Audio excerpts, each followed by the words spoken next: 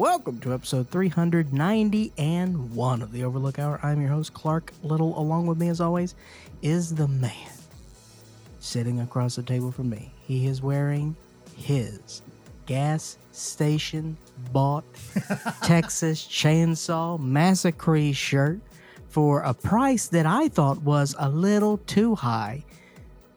I would say $5 max is what that's worth. But we know that scary hat that he is donning is worth a whole lot more. It's Russell John the Fisher Man. Dude, you're totally right. I'm wearing like $100 fit right now. Dude, you're a hype beast today. I have a hat that I kind of hate that just says scary embroidered on it. And then I have a gas station Texas Chainsaw Massacre shirt. Also joining us from Atlanta, Georgia. He just told us before he came on microphone with us that he is in a different room of the house because the room that he normally records in was mad cold. And so now he is in a room that has a window where within 3 minutes of him being inside that room, took off his sweater. Now from going to mad cold to mad hot, it's Randy Michael Stant. That's me, and I'm always mad hot, if you know what I'm saying. But yeah, it was a little too cold in my my spare room / office / music room because it has 2 windows that are both old windows that are like a little, they let air in and out pretty easily, and it's the crawl space is right under it, so it has like the most airflow underneath the house. So I spent a good $2,000 on the insulation for the top of my house, my attic recently, but I still need to get the bottom of my house insulated. Oh my God. I love it. I love homeowner Randy. Homeowner Randy you've turned into a boomer dad so quickly. Oh my God. There's so many things I wanted to interject with, but you were on a roll. I just couldn't break. I had to just keep going. God damn. It's good to have the band. Is that a back new together. bit you guys were working on? This was good. No, it's good just to my have the life band. now. Homeowner Randy. Homeowner Randy. Dude, that's a segment. Come on, you were on a roll too. What happened? You lost momentum? No, everybody took a weird, everybody sat back like we had just finished Thanksgiving dinner and I didn't know what to do. But I know what to do now. Oksana Valerian of Osachi is joining us. Hello. Hi. Oksana, how are we? Great. Everybody feeling good? Feeling great? You know, I meant to cut you off earlier, but you got me with that, pointing out my costly fit I'm wearing right now. Yeah. But I do have important family news. Hell yeah.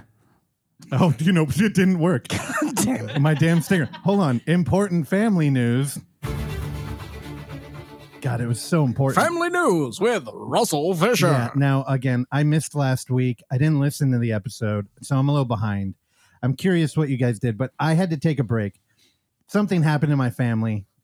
It's a big deal, and I'm just going to come out and say it. My dad's not Irish. It's tearing the family apart. No, now, I realize this might be a little bit of an inside thing, but let me just run through our family history and how it's rocked the ground that it was built on. My parents were married on St. Patrick's Day. He named both his daughters Irish names, like Kaylee. Like, that's not American. Also, he was pushing me to name my son Ian. Also, Oksana had a baby. Kaylee Shillelagh. Kaylee Shillelagh. And everything, his whole identity, half of his wardrobe, he has green shirts. He's one of those annoying guys that's always drinking a Guinness and then he'll tell you about Ireland. He's never been there. He's also very inexperienced. Boom, that So great. he had a shirt that was green and said Ireland on it. This is where we're at in the family household. Also the Irish yoga one, which is a drunk guy falling over a keg or something. They're all like that. Also, he loves rugby. He's also 2 feet tall and guards a pot of gold. But the thing is, my mom made him take an Ancestry.com or whatever test. And he came back on the bottom of the list was Irish at 1%. He's fucking furious. It is the best thing. It truly is a grand day for the Fisher clan. I don't know if we can be called that anymore. We might be a tribe or something. Actually, I think he might be Oh, maybe me and you are incestuous because he's Eastern Bloc Jewish now, Oh boy. apparently by 15%. Ancestry.com. This is Oh, damn. a hell yeah. Yeah, that idiot. God, think if I would have named that little baby Ian. I would have been furious. And Randy would have loved it. I thought about it. I was like, we gave him a middle name to honor Oksana's family. And then I was like, I feel kind of bad because my dad now we know it's Jewish guilt. He was laying it on thick. Also, his last name is Fisher, so What does that mean? that's your dad's last name. Is that not Irish? Because I'm actually 15% Irish. Hey. Do the math on that. Yeah, but he's Norwegian. It's all very boring. But that had, oh my God. This is going to be a weird one because my movie roundup is going to be something I'm calling the TCM roundup, where I'm going to talk about 42 movies that I watched. TCM round. Oh, yeah. Yeah, there's a stinger too. Actually, while I was away, I'm sure you guys crafted a beautiful show. How did you all treat Lynch? Oh. Poorly. Poorly? Yeah. Elderly abuse? I usually share my browser audio, and I think because Clark wasn't plugged in via USB, he wasn't getting my browser audio. So he couldn't hear Lynch when I was playing it, so we just cut it, essentially. So you didn't pick him up from the airport? No. He always takes a Lyft ride, and then he expenses it on our card. Dude, part of the producer duty is to go pick him up. No, that was all. You should listen to the episode. Randy walked you through the whole thing. Randy's very white glove service over there. All right, because he was a little pissy when I called him today. But again, Oksana picked him up. So there will be Lynch, whatever they did last week. I don't know. God, she just popped a baby out. You're going to make her pick up this old man once a week. Well, priorities, Clark. Also, I got a new segment that y'all can look forward to, but I'm going to need your help. It's going to be a collaborative segment. Okay. I was working on this. I was inspired while we were in the hospital for a week, which I'll, we'll talk about at the end. But God, there's a lot to, I'm going to tease the stinger of this segment. And you guys are going to have to help me populate it. Remember, I got a movie. At 4 o'clock. No. 4:20. Oh my God. How did I forget? Yeah, bro. Well, it's always 4:20 in this fucking household with you here. So. And just for people listening, it is not even 1 yet. So if we get close to 4:20, we're having a good time. No, the movie starts at 4:20. Oh, God. So you got to be there at 2:20? No, because it's in Sacramento. Wait, what? You liar. Okay. All right. Are you ready? I can tell you're nervous that I have a new segment that we're going to start doing. But I'm going to need your help because you're an aficionado when it comes to this kind of film. All right, mission. Do you have any idea? Any No. clues? Porn. Randy, I'm not asking you because you might have looked in the email. I didn't. Cool Guy Cinema. Hell yeah. Randy fucking gets it. Yeah. Because we're going to start doing the cool guy clip of the week, as I call Cool Guy Cow. Fuck you, fuckball. I'll talk about because I realized what I fucking hate about cool guy movies when we were in the hospital. I think it was like week or day 3. There's a movie that popped on that I'll bring up later. Oh my God. I was furious. I'm like, this is what I fucking hate about cool guy movies. We may share it. All right. Yeah. But, fuck. Okay. So to get back 3 episodes ago, was that 3? No, that'd be counting this one. We did the TBR number 3 episode where you were caught in traffic. Yeah. So it's been a while since me and you have been in the room. I do not want to talk about that day. What? Okay, just so people know, because I think people thought I was lying. Yeah. Like that you were locked up in a room or you were down in the creepy dungeon. No. So for 2 weeks, I had to commute to Santa Cruz, California. And if you know anything about Santa Cruz, California, it is the taint of Satan. And to drive there, you have to, submit a pound of flesh. Or literally take Devil's Pass. Yes. To and from. And Highway 17 truly is Satan's urethra. And you were the piss. And I don't know. I'm running out of steam. It took me 3 hours to get home. and for reasons I do not know. And I had to go down a horrific, horrifying side mountain road. It was raining. It was dark. There were tree branches, and there were 100 of us. And it was, oh God, dude. It is weird because it's like a horror movie mountain pass, but there's traffic. Dude. Like you never see that in the movie. And yeah, Santa Cruz, again, it's like a fucking sojourn to get down there. So it feels like you're in SoCal. It is beautiful. It's very beautiful. Yeah. The people, how are they? Dude, well, everyone they definitely, without question, have an inferiority complex. Why? I thought if I was living down there, I would think it was cool.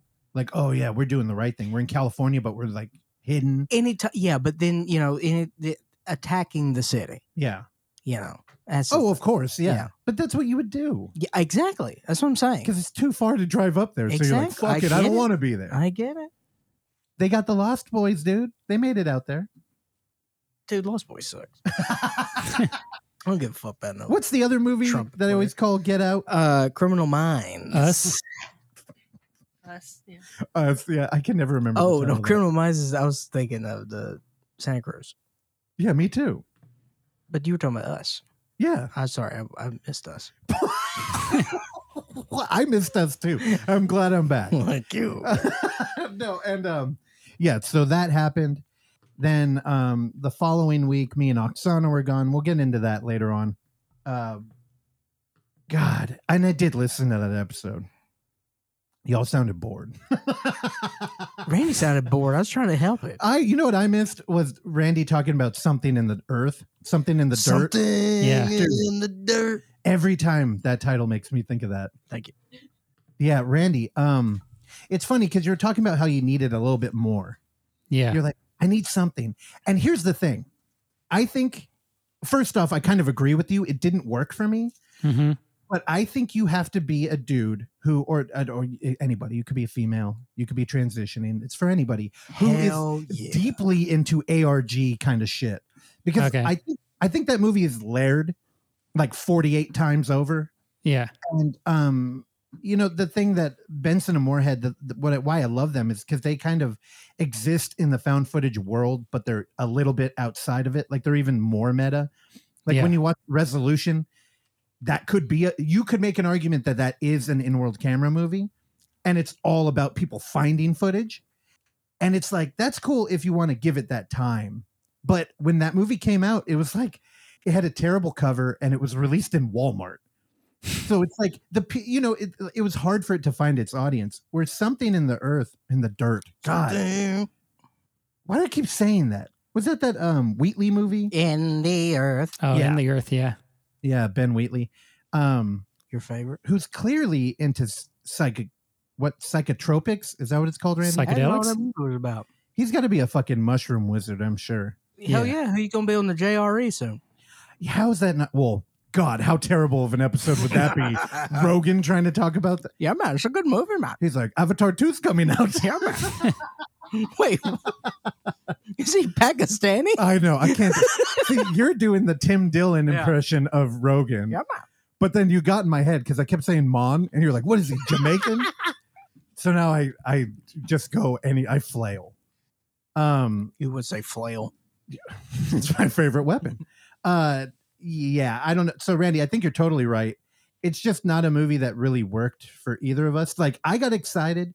Now the way we watched it was we were actually trying to get it for the last UF, and we had an yeah. opportunity, and they were down, but it would have been the premiere. And I believe XYZ put it out, and they're like, no, we're not premiering with you. But we have this other movie, and then that's how we got another movie. That's the fun world of networking with film. Yeah. But I was watching it, and I was kind of stoked for it to be a ghost hunter movie, and it's not really a ghost hunting movie. Look, I also didn't notice that our director buddy was in it either, Randy, until I looked it up after. Oh, yeah. From the Midnight Swim. Sarah Yeah. Adina Smith. Yeah, we talked to her on here, too. Go listen to episode... Oksana, you should have had this pulled up. look, here's the deal. Benson, Moorhead are nerds, okay? And they're not welcome on the show anymore. Episode 314. Oh, damn. Look, she was ready. Anyway, go listen to that TBR, me and Thomas. I felt like I make Tom a little bit uncomfortable because I wanted to talk about philosophy. I wanted to dig deep into the culture. And Tom, he's kind of a blue-collar workman who's out. Dude, I talked to him for another hour after that, and he was spilling the tea about that movie he's on. They're doing a... What's spilling the tea? Oh, my God. You need to get into drag culture, dude. No, I know about spilling the tea. I'm British. You idiot. Yeah. All Suck on that, All right. Russell's dad. Are you sure? You haven't done a fucking ancestry either. I have horrible skin. I know what I am. Okay. That's fair. All right. Yeah. I guess the rest of the shit I'll talk about when it comes to my movie time, which I'm going to warn you now. There is a new movie out, The Menu. Normally, me and Oksana Terrell, we would have went to watch it. But again. Oh, very interesting how I'm left out. Yeah, of because that you equation. don't usually come. Here's how it goes. You'll text Oksana, hey, I want to go to that.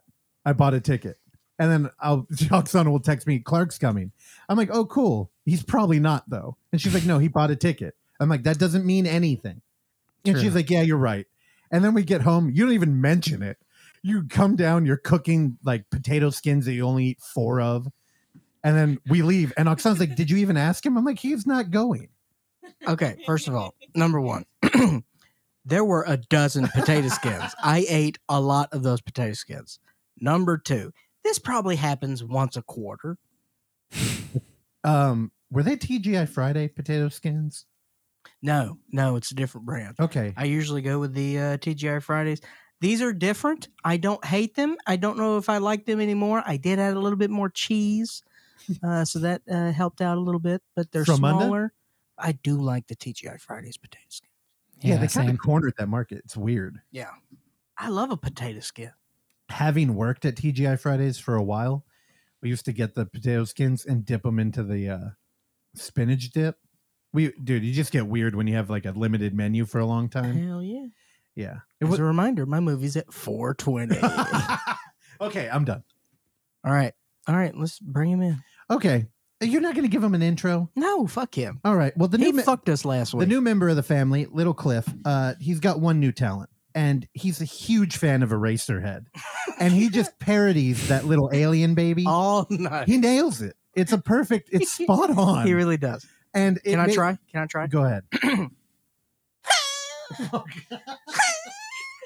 It's like he's throwing it.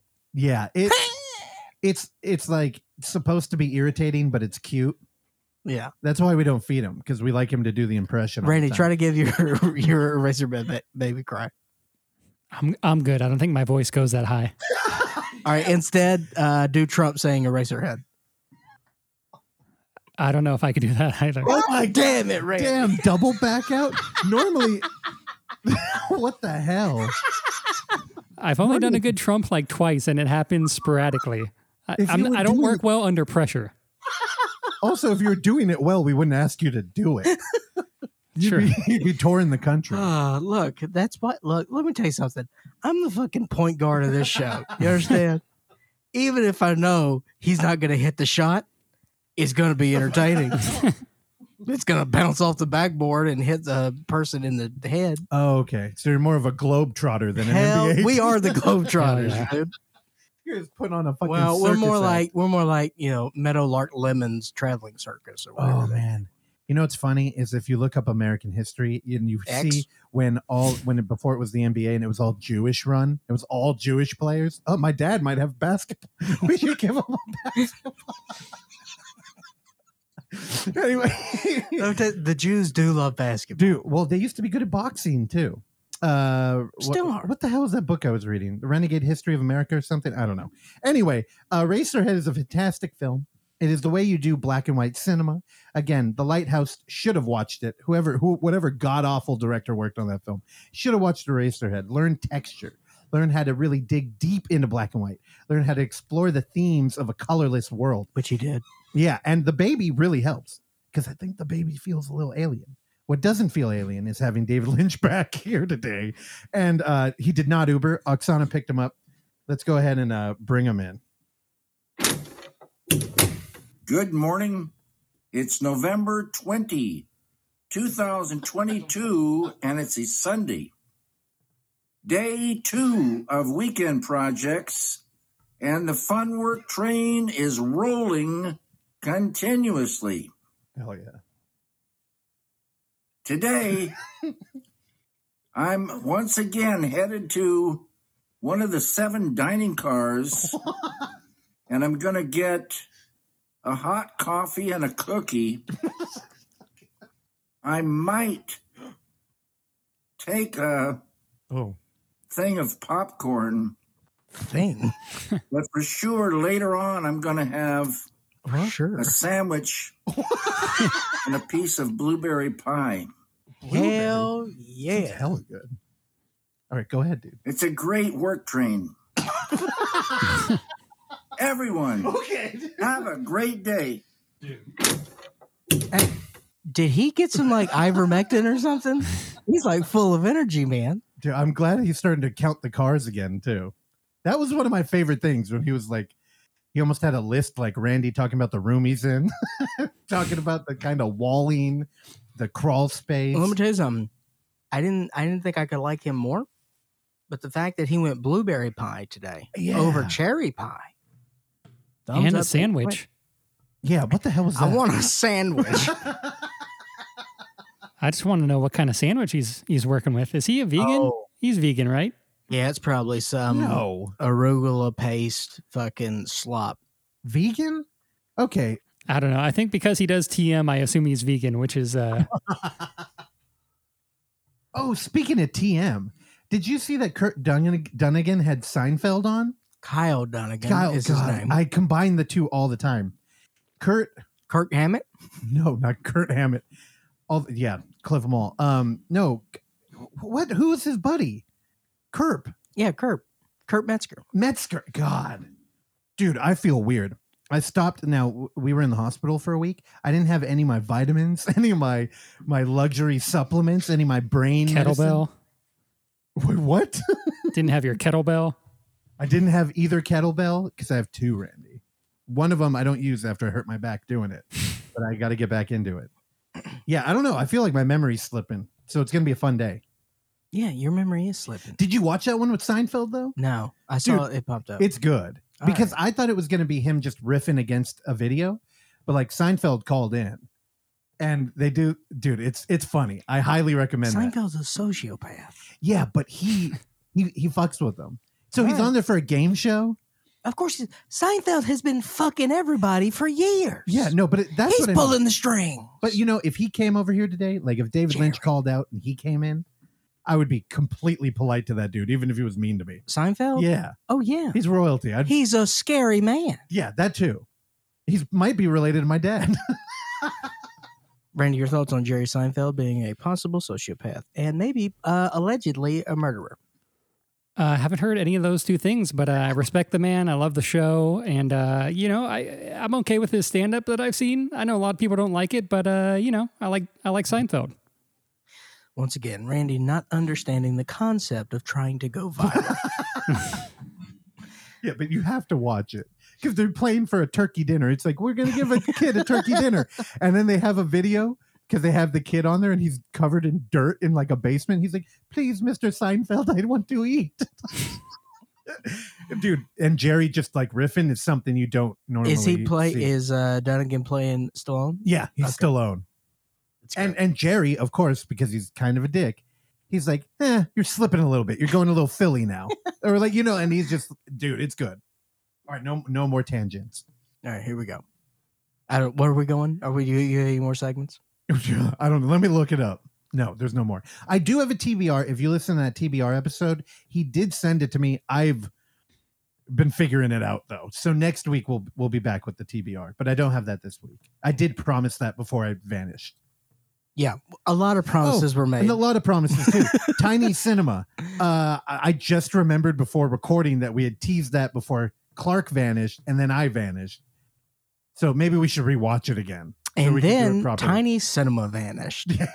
So if you can find its whereabouts, please contact us at 1555 Rock 155 Roll. Wow, you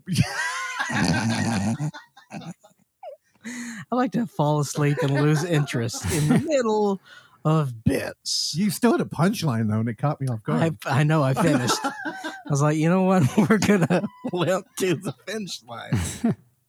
All right, now Randy. Speaking of limp, we're gonna bring you in here. Nice. Love that segue.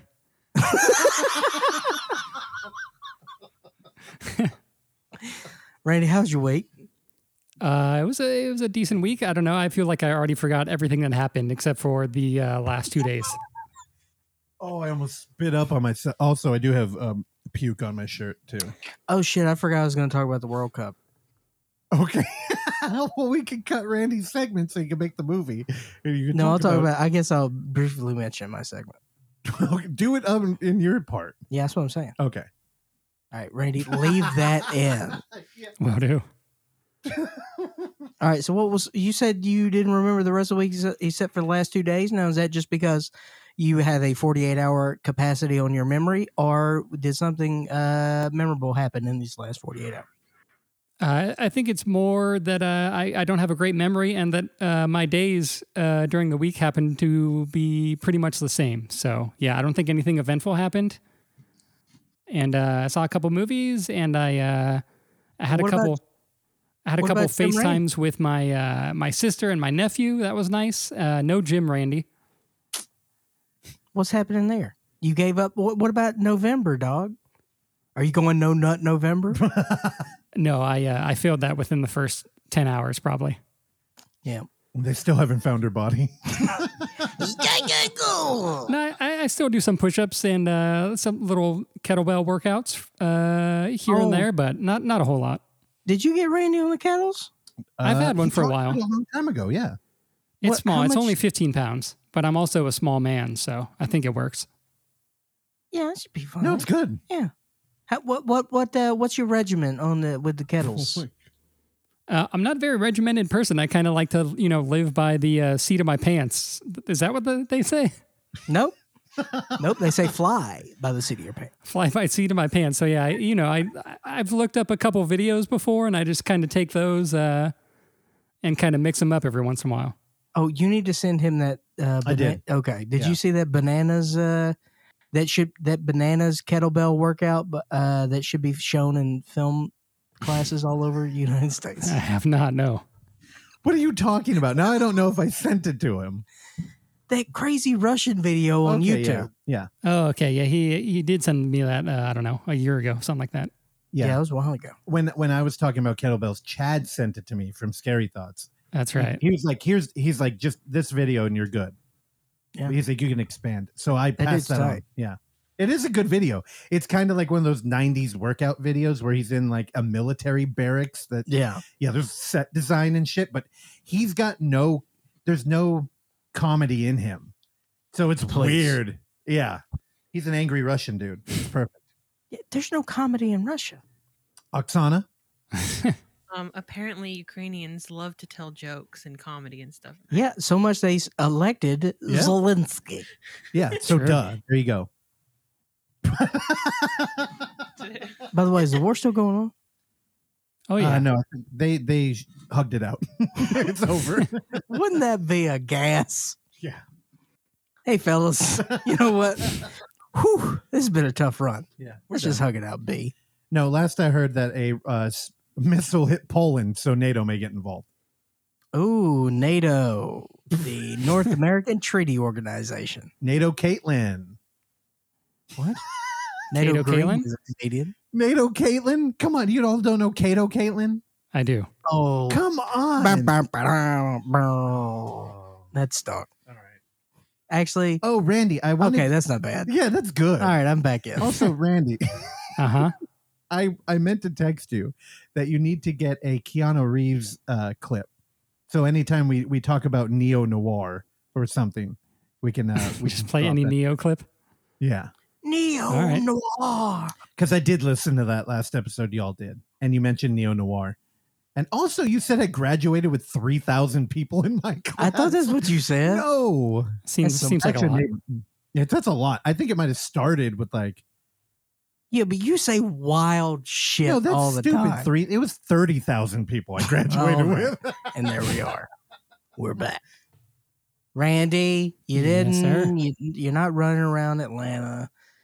You're living your same life every week. Yep. How's the grass doing in the winter? It's still full of leaves currently. I need to do some more boring homeowner stuff and clean it up a little bit. Yeah, let's rake them leaves, son. Yeah, it's been too cold, so I've just been lazy and watching a bunch of movies.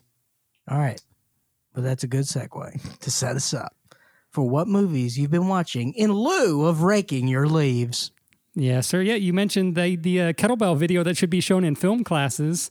I watched a documentary that I feel like I would have loved to see in film classes when I was going to community college. It's directed by Elvis Mitchell. It just came out on Netflix. It's called "Is That Black Enough for You?" And Whoa. it is Elvis Mitchell, the film critic. from KCRW's the Treatment podcast and radio show. Okay. All right, Elvis. Yeah. So it's been a while since I've listened to The Treatment. It's been a while. But yeah, I used to listen to The Treatment a lot and really like Elvis Mitchell and just think he has really good interviews with people in the film industry and TV industry and everything. And he did this documentary essentially about black cinema and mostly focusing from the years 1968 to 78.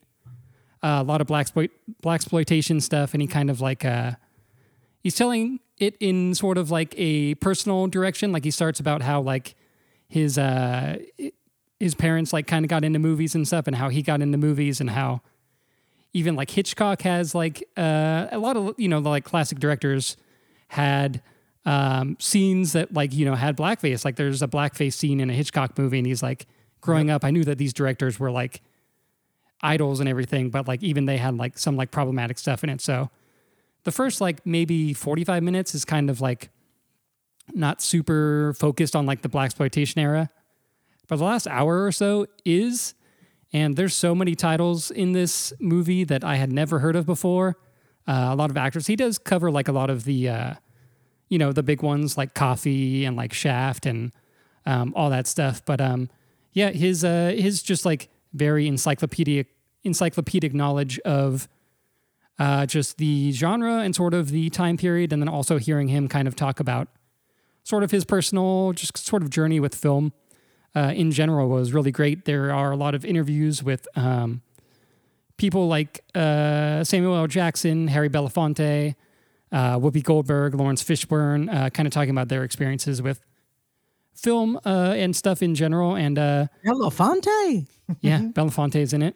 Hell yeah. But yeah, it's super good. It's really good. It's like a little over 2 hours, but it really flew by for me. Like I said, it is very educational. So if you're looking for something a little more entertaining, it's not really that. But like I said, it would be great to see this. Like I did learn a little bit about blaxploitation film in community college, but even that kind of covered like the most like Pam Grier and all that stuff. Like I think we watched Coffee in a class.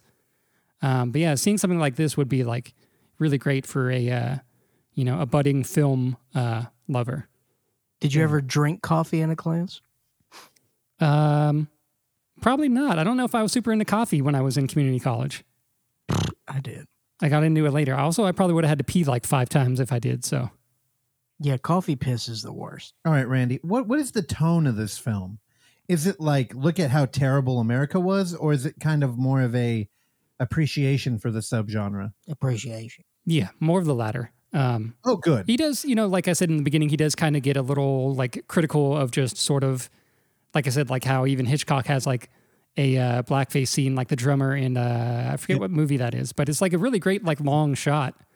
Yeah, and it zooms in on the drummer. Yeah. Because, it's funny. I don't even remember what movie that is, but every time I watch it, I'm like, oh, shit. Yeah, the blackface. It's just kind of there. It's interesting. Earlier in the show, I mentioned the history book I was reading, and they get into blackface. And I think what modern culture kind of frames blackface is that's a win for like conservative America, because blackface, I never understood. I'm like, there's nothing funny about it. If it's just mean-spirited humor, something is wrong with America. But when you look at what it was, like minstrel bands, it was Yeah. actually white people wishing they were black. So they would do blackface and throw parties like they were on a plantation. Oh, like Bad Baby. Yeah, like Bad Baby. She's black now. Dr. Phil regularly attended. But no, it was kind of a like back then when America was trying to figure out its culture, it didn't want people partying. Like we eliminated all holidays, people worked all day because we were like terraforming a like land. And it was, you know, they're like, if you danced back then, they said you were a Satan worshiper. So like minstrel shit was terrible. So now whenever I look at this stuff, I'm like, God, I feel like that conservative argument has won. Although, I mean, it's weird because then you start thinking about Jimmy Kimmel doing Shaq. You remember that? That was like a regular bit, wasn't it, when he was in blackface? Was that on the Man Show? I don't remember. I don't like Jimmy Yeah, I don't Kimmel, know. but I remember that. Yeah. Or like Tropic Yeah. Thunder, I think is the last time we ever really get it.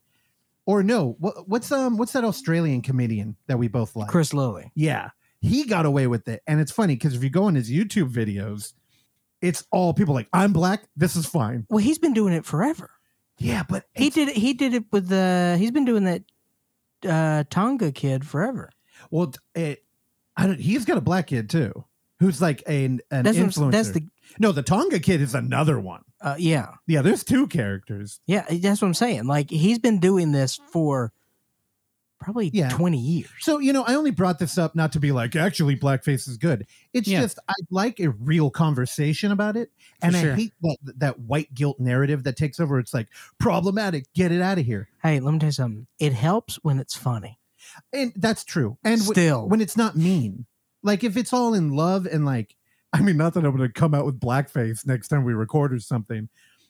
But yeah, I only bring that up because when I get into TCM later, Yeah. it's funny because modern TCM is really like they have to deal with that. Well, with that jerk off sure. Mankiewicz, Oh, Mankiewicz is there. Also, jerk off my mom is a defender of Mankiewicz. of Hell Wankowitz. yeah. as I call We'll it. get into it later. But yeah, no, a lot of TCM they have what they call reframing. Yep. It's like a series they do where it's all like we're looking back because they have a unique problem where it's not like they're going to get more movies they can show. They're kind of trapped in this era, right? So it's like we got to deal with it somehow. And they actually have some pretty good like conversation on it. Because Yeah. if they were just going to damn it, it's like, okay, well, now we're not showing Hitchcock. Like, what would that be? Yeah, no, it's really interesting. That's like the only thing I watch when I go like back or when I would go back to my parents' house because I have regular TV and I don't get to see TCM. Yeah. And in the last couple of years, I've caught a couple of those segments, and it is like the way that I feel like you should do it. You know, like let Yeah. people know like this was made like 70 years ago, and this is kind of what we were dealing with, and kind of the way they frame it is just really great. Yeah, like, oh, the director got a lot of shit for putting this in the movie, but they were a fan. Although they do get a little worshipful. Like, it is a cult of Sidney Poitier. They fucking worship him. Well, Yeah. he's fucking tight. He is tight, but it's one of those things where it's like when something's good and then everybody agrees it's good and then they triple down on it being good, then I start to hate it. Yes, that's 'Cause the I'm world, sorry, dude. That's I'm a- show business. I'm a contrarian. So like I felt like they built a little pedestal and they had him up on there. That's show business. And I'm just like, my God, can y'all chill, please? That's how Like, it goes, baby. okay. All right. I'm sorry, Randy. Hey, he's No, coming. it's dinner. good. This shit looks good though. I totally want to watch this. It is, yeah. And the, that sort of topic that we're talking about in that scene or like, a couple minutes of the movie, they have an interview with Samuel L. Jackson. And he's like, even though there was like stereotypical stuff that was like heightened in like cartoons and that, there was certain stuff in movies that like, isn't as nuanced as it is today. He's like, I still looked up to those people or I like wanted to be those people or showed me that, potentially I could be in movies and stuff like that. So it was like, although what they were depicting was problematic, it still kind of like inspired some people or was like some people still got stuff out of it. So it's kind of It's like interesting. postmodern problematic. We need to figure out how to mend those Yeah. words together to make postmodern Oksana, Yep, get you to got work on this. some mending to do. Mending is a first level spell in D&D. that could Randy, movie number 2. Yeah, I saw a film at the Plaza Theater that I'd been seeing some previews for that looked rather interesting. It's called Please Baby Please. Came out this year, directed by Amanda Kramer, and it stars Andrea Riseborough, Henry Melling, who I guess is in a bunch of Harry Potter movies that I never saw, and Demi Moore. And essentially, this movie is like a very theatrical looking, like there's a lot of like neon lights and everything looks like sets, but essentially it takes place in Manhattan in like 1950s. And Andrea Riseborough and Harry Melling's character in the beginning, they run into some greaser looking street toughs. One of them who is played by what's his name? Carl Guzman. He's in Love, the Gaspar Noé film. And so essentially they're outside of their apartment. They're trying to get into their apartment and they see these greasers essentially beat two people up. And they kind of have just like, they kind of just stare each other down. And you can tell that Andrea Riseborough's husband kind of like makes eye contact with Carl Guzman. And they kind of make eye contact back and forth, and you can kind of tell that they're attracted to each other or see something in each other. So this experience kind of awakens something in him and in her as well. And then so from there, you know, they run into these people a couple other times, but essentially it is a movie. It's definitely like LGBTQ cinema, gay cinema.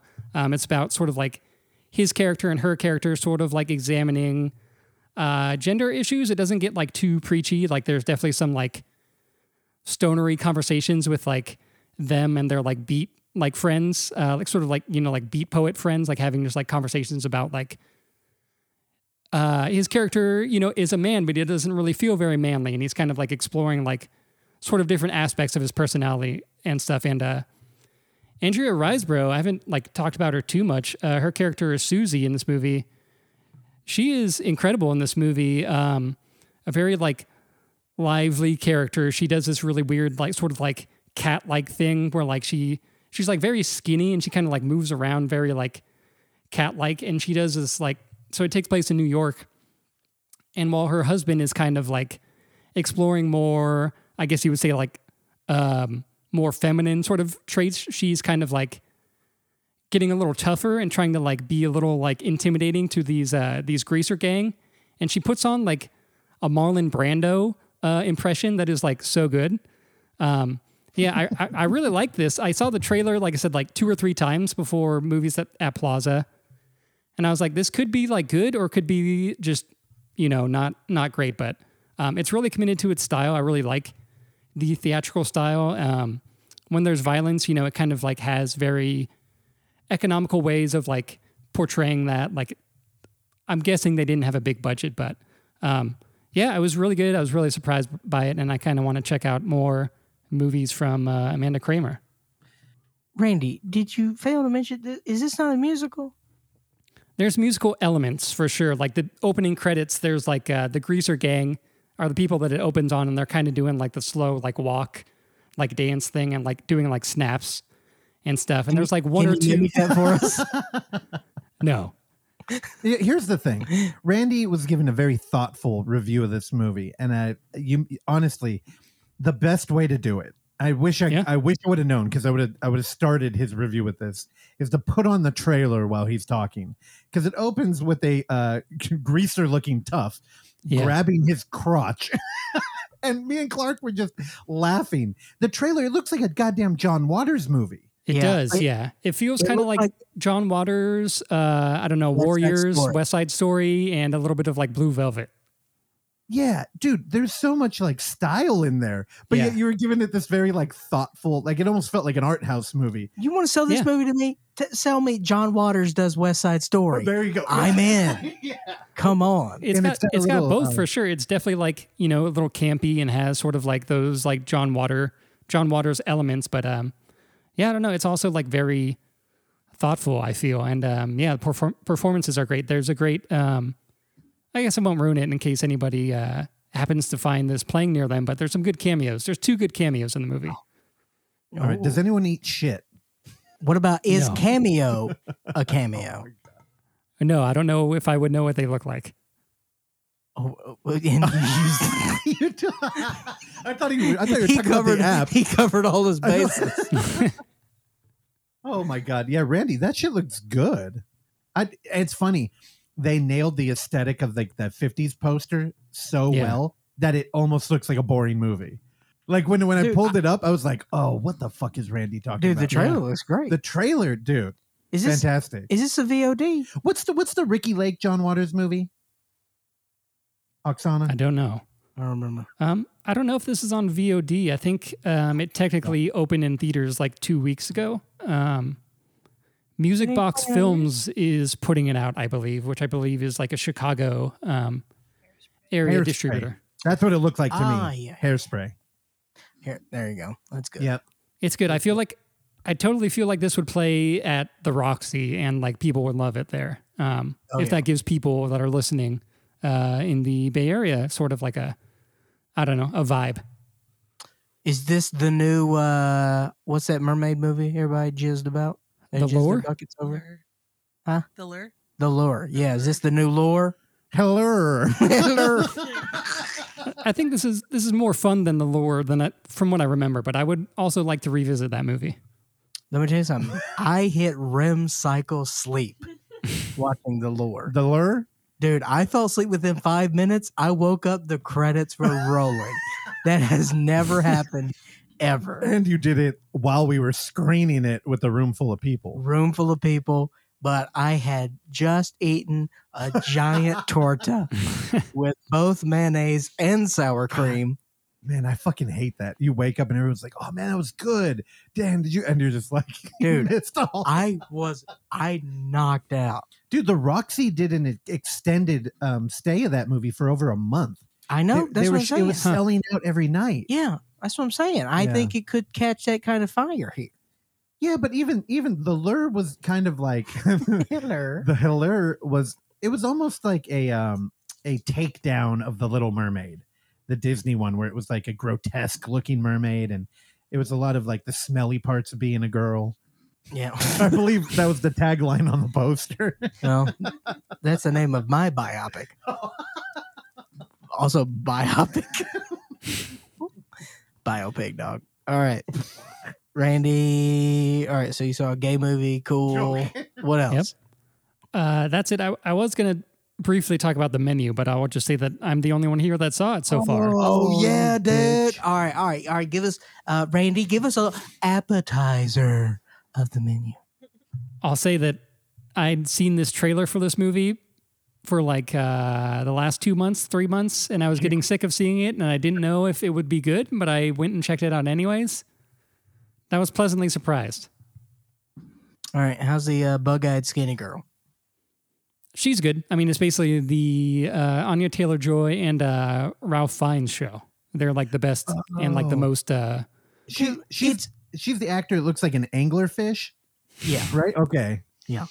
Her eyes are too far apart. I like her, though. They weird me out. I like her. I think the number one review of The Northman on Letterboxd is somebody who just did 3 different sets of eyes to represent the people. And dude, it's hilarious. Oh, boy. Also, terrible way to review a movie, which is clearly what Letterboxd is like turned into.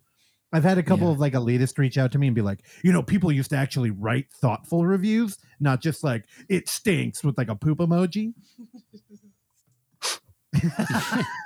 Sorry. I'll smell the poop.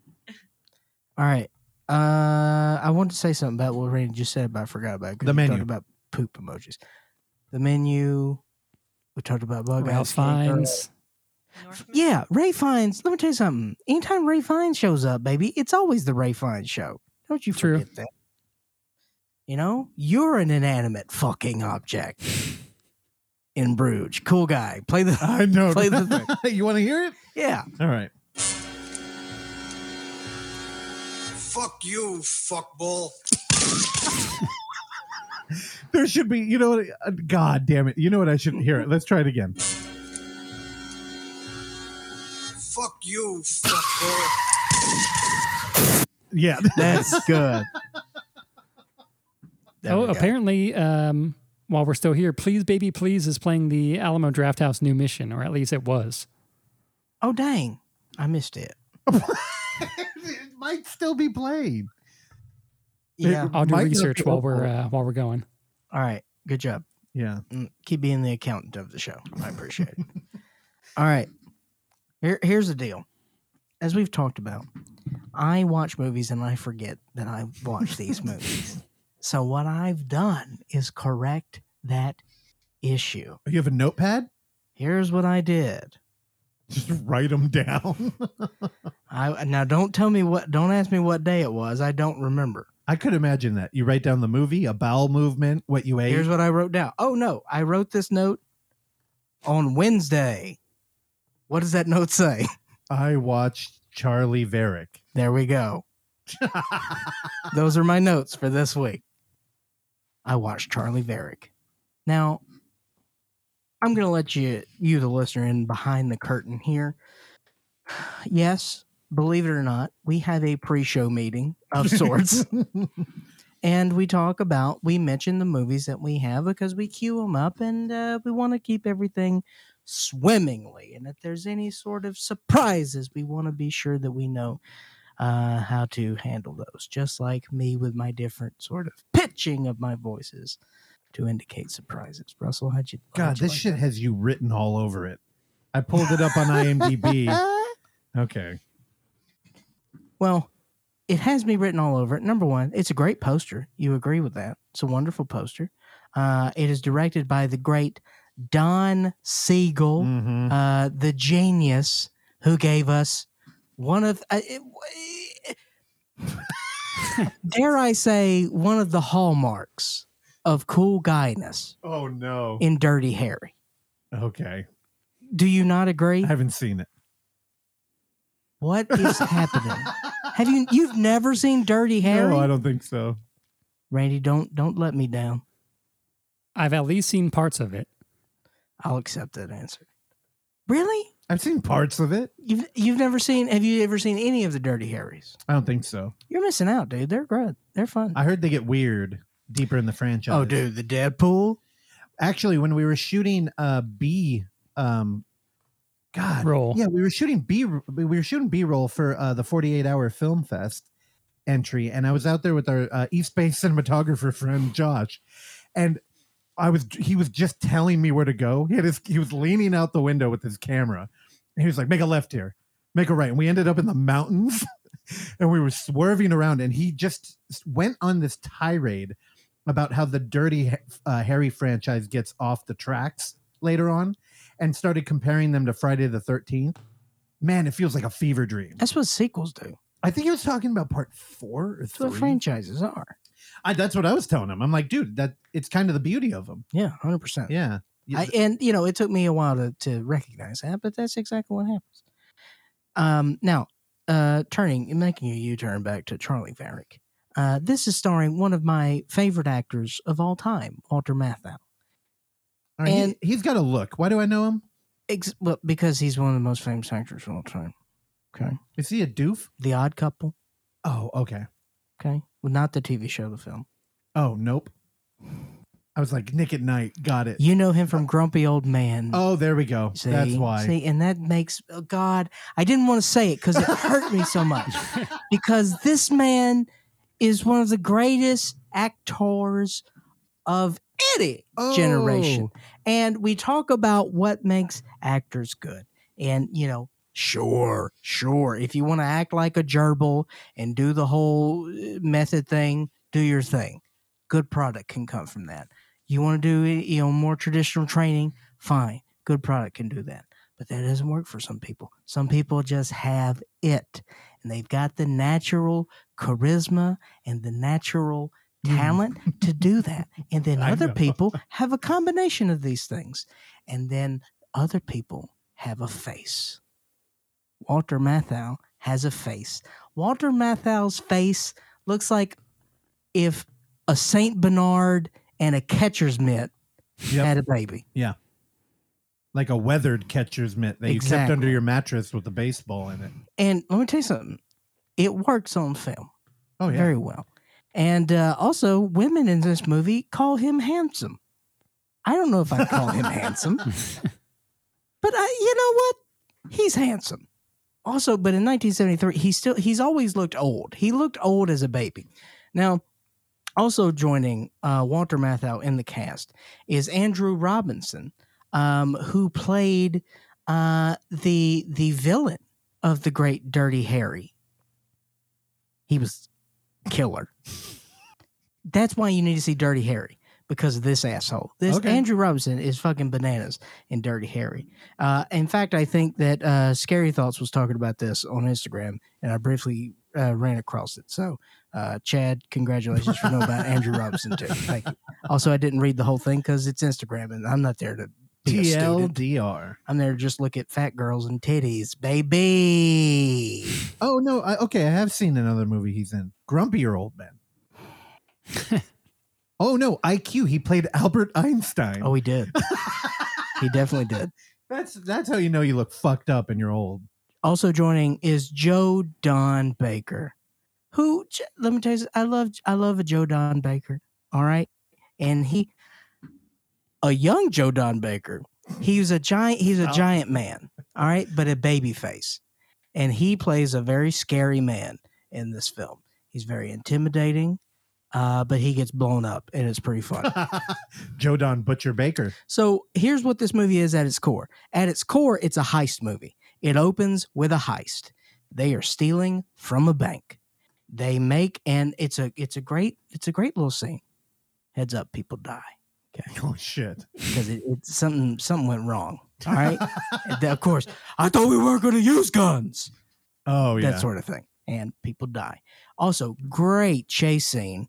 And then they make it out of the mountains, and it's Walter Matthau, Dirty Harry Killer, and a woman that is married to Walter Matthau, and she dies very quickly.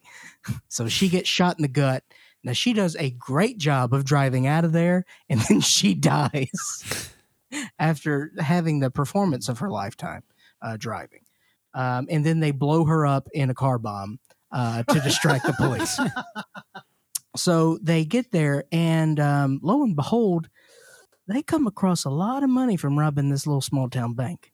And now, granted, this is 1973, and they steal $750,000. Now, $750,000 in 1973, that's a good chunk of change. Yeah. And also, Walter Matthau, he's been a crook for a long time, all right? So if he's a crook, and if you've been a successful crook for a long time, you ain't no dummy. So Charlie Varick says, "It's mob money, son." It was a drop. So the mob used the bank as a drop, and lo and behold, they were just there at the perfect time, took all that money. So then the mob's going to be like, "Hey, where's our money?" So then you get the corporate side of things, fighting up against the mob, because that's where the real pressure's coming from, not from the corporations, because the mob's running everything. And you get that side of things, and it's great. It's a great little 1970s action movie. Charlie Varick. Hold on. I'm doing research right now. Great ending as well. Walter Matthau does it. He's a pilot. He flies a plane. It's great, man. It's tight.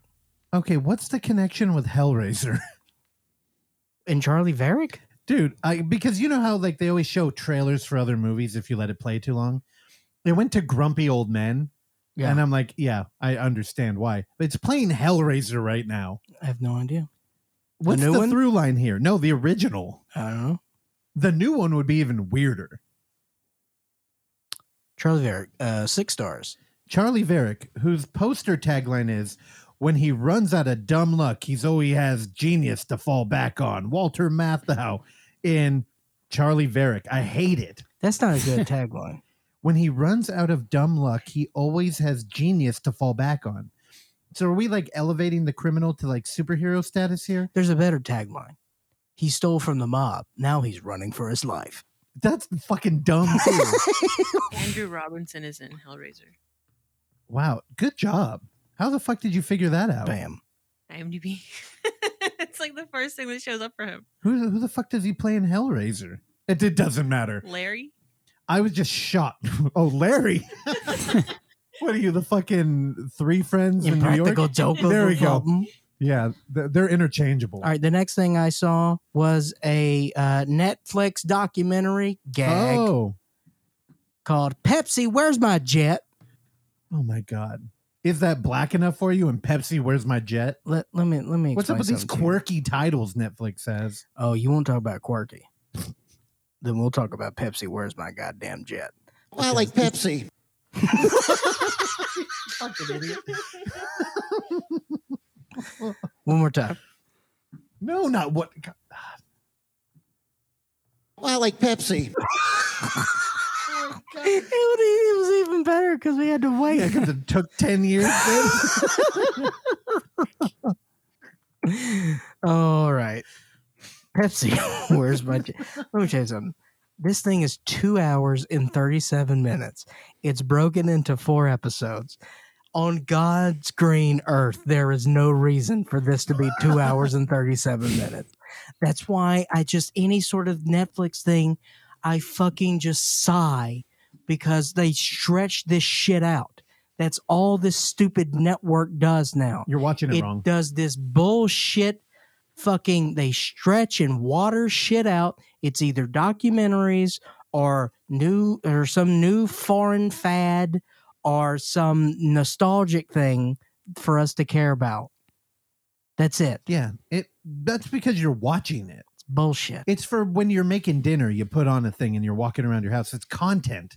It's not like film. Yes, no, but again, they make these things for para niños. The fuck? For It's kids. just for children.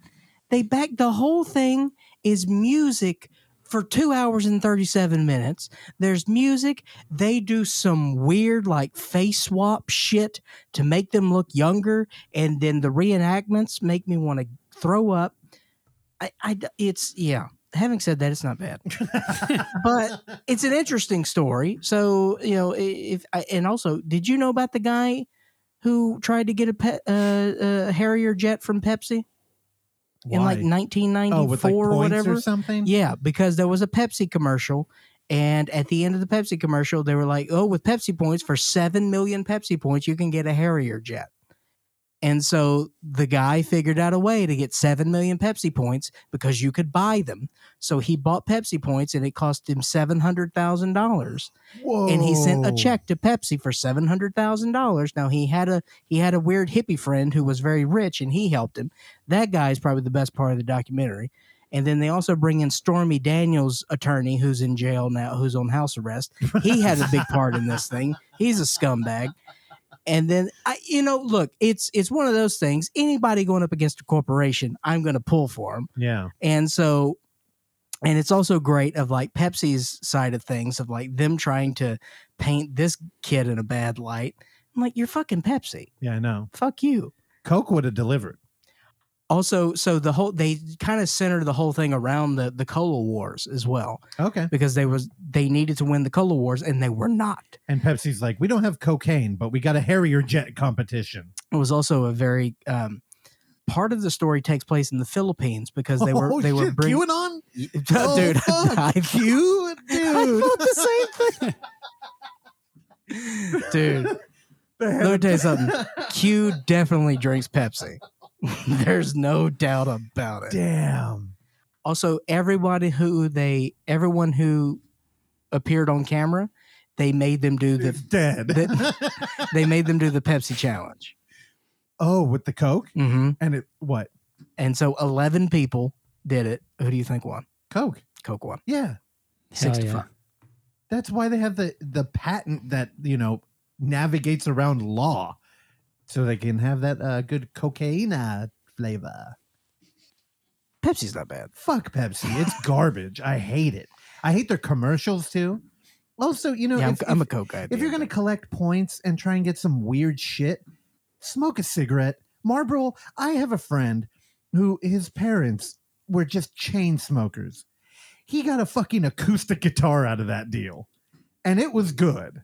It sounded much, dude. Yeah, but a Harrier jet they're cool. Acoustic guitar. That ain't nothing to like. What I need a saying right there to bat your eyes at. What do you say? It ain't a fart in the wind. Wu-Tang ain't nothing to fuck with. I sit by the seat of my pants, as Randy would say. That's right.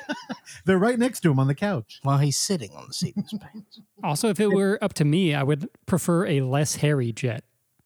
Oh God, a Harry Styles jet, dude. Randy, your jet is definitely hairy, dog. This is true. Oh, okay. Here's a little bit of a tangent. Again, I'm sorry. Clark showed me some videos. There's some who is that host that has all the comedians come on? They just like fuck her show up. You were showing me that. Like Tom Segura Ellen. came on. He was playing as like a rapper. Oh, no, it was just this morning show in Cleveland. Yeah. Yeah. So I saw a long cut on Halloween this year where DeStefano was on. Oh yeah, that And- was great. Dude, and it was just titled DeStefano Bombs for a half hour. So good. But like the show wasn't great either. And he No. gets into like a weird argument with this cook guy. But like they have costumes and one of them was Harry Styles and they march out these little kids. It's hilarious. Can you make a note? Yeah. We got to tweet that Send out. me a link. Dude, it's a half hour long and it's one of those videos where it's like, I'm going to pop in and bail. I watched the whole thing. It's great. Also, he does bomb. He For shows sure. up in a hot dog costume. It's not good. Love it. He's always like, he makes a joke, then he like looks around, like you could probably tell that his homies are like on the side of the like stage. You could always see him just like looking around. Wait, is this the thing for Netflix? No. No, he was just on like some live local news show. Oh, okay. It was that show. He's wearing a hot dog costume. Oh, in Chrissy Cleveland? Chad's? Oh, maybe it wasn't Cleveland. I think it was New York because All they were right. doing the Halloween parade. Okay. All right. Yeah, I'll look Chris into it. Stefano, if you're a comedy fan. Um, There's none there, but but Randy, you said you had started the Pepsi Jet. Yeah, I watched it last night because I was interested. I had no idea that that was a thing that happened. And then the whole first episode really has nothing to do with that. So I was like, should I continue this? Or I really want to know kind of what the story is. But yeah, it's definitely like bloated. Man, it's so bloated.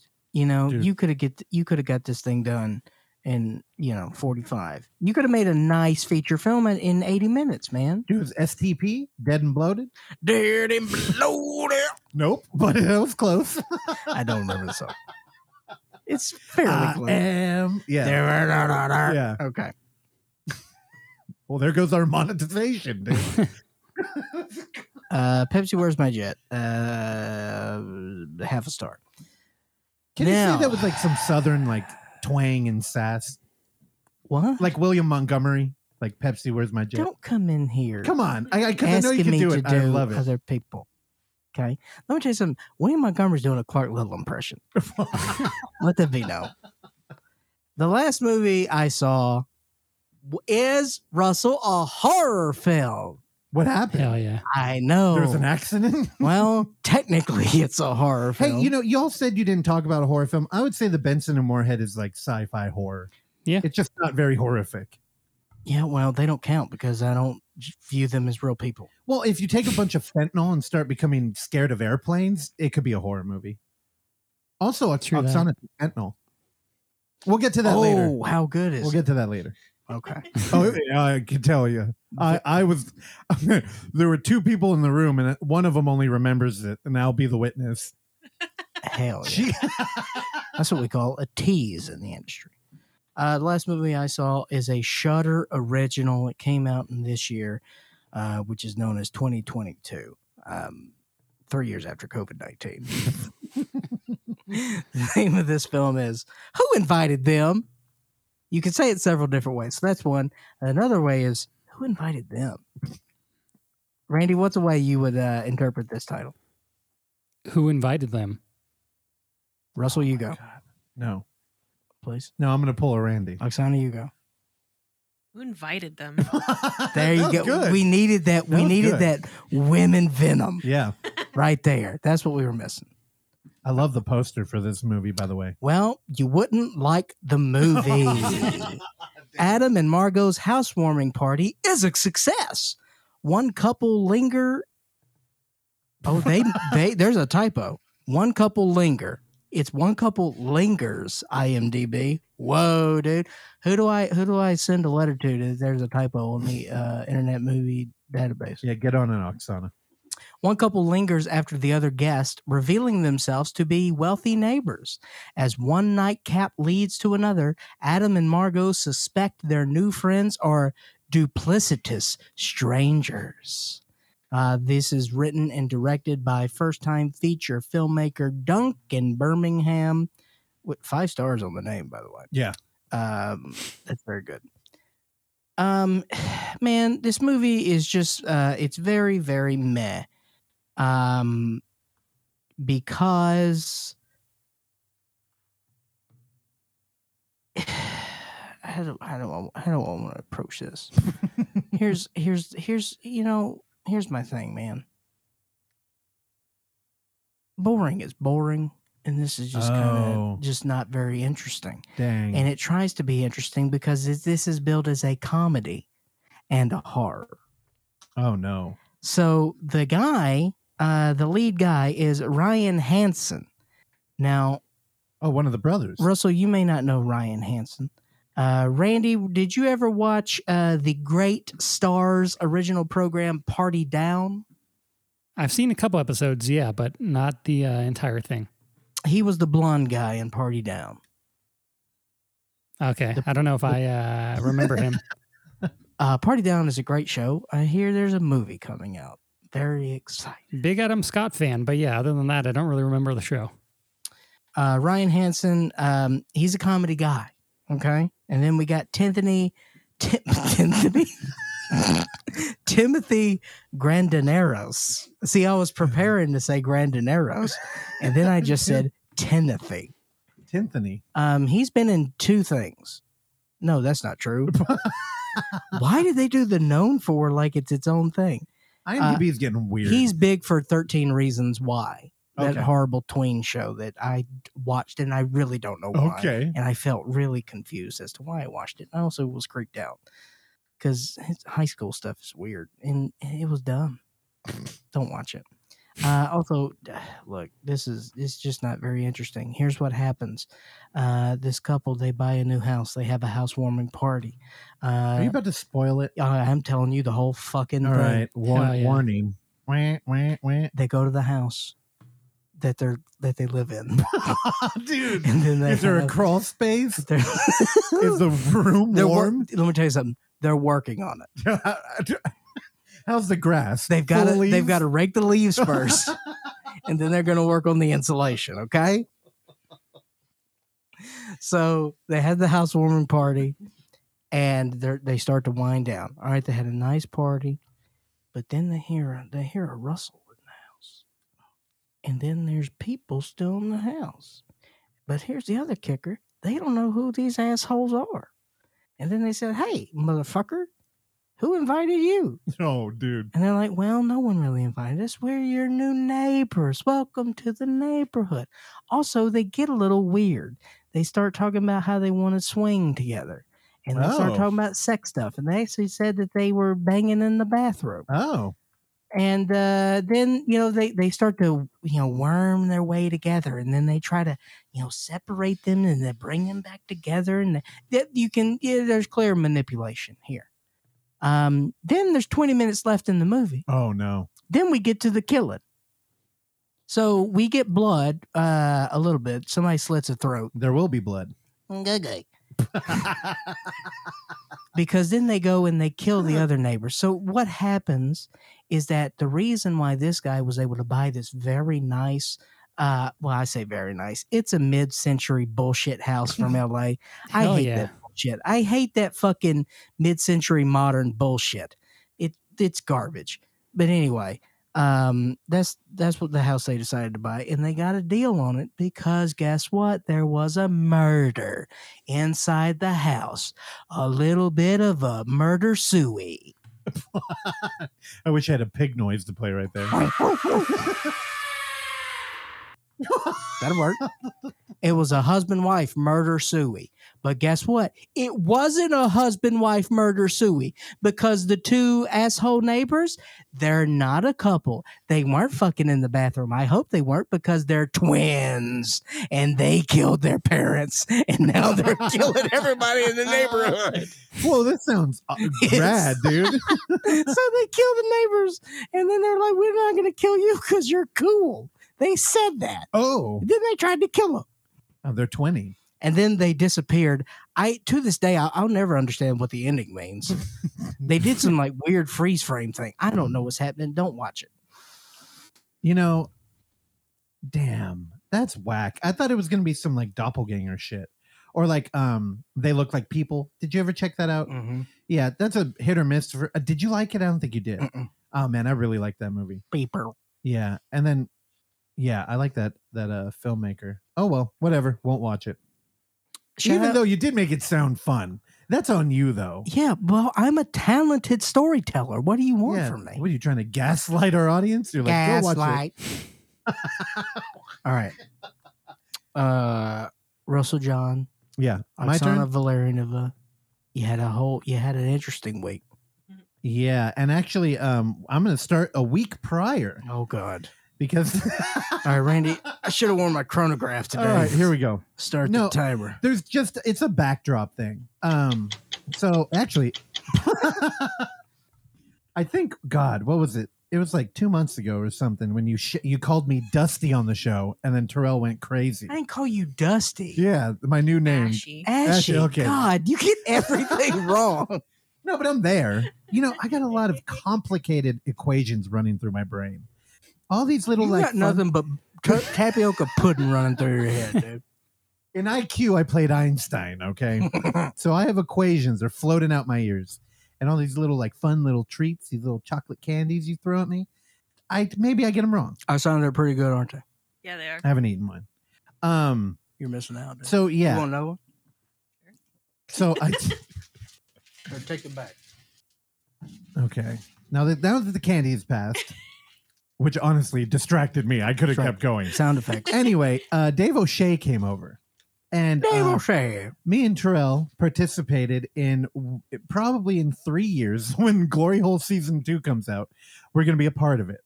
Now, what I was doing again, we're acting, so buckle up. Honestly, Terrell and his boyfriend were in it.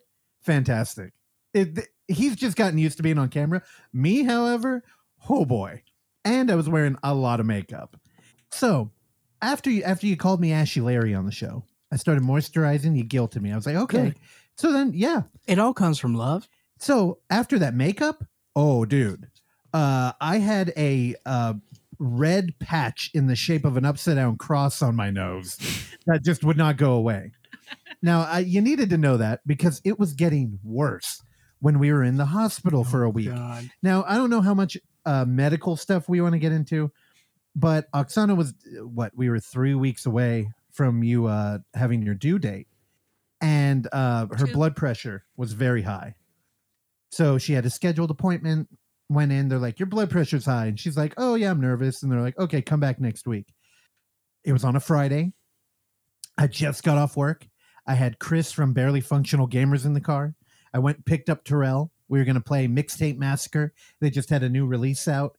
Went to pick up Oksana from the doctor. And she said, guess what? We're going to Kaiser in Redwood City because I have high blood pressure and they're going to monitor me for 2 hours. And if it stays high, we're inducing labor tonight. Oh, y'all were in Redwood City the whole time? Yeah. And I was like, we can't do that. We're playing a board game tonight. So they said, you need to bring bags because you're going to be staying. So me and her, we're just like, what do we do? And we're like, okay, well, we got to drop people off. We're like, Terrell, we'll call you in 2 hours when we're back. Don't worry. Don't cancel the plans. We came home. We're like, let's pack a bag. And I was like, don't get crazy though. Because we're just, it's a superficial bag. We're just showing them that we're here to play ball. Just one day you're going to learn. You'll learn one day. So then we drive out there. We got our superficial bag. We're trying to figure out how the fuck to get in here. We had to go through the ER. It's a labyrinth. All these hospitals are a labyrinth. We get in the room, tiny little room. They hook her up to a blood pressure machine. We're there for 2.5 hours. And we're both kind of panicking because we're like, we're not ready for this. Our shit was scheduled in 2 weeks. And we're even being a little clever. We're going to take extra time off so we could like nest, get the house ready.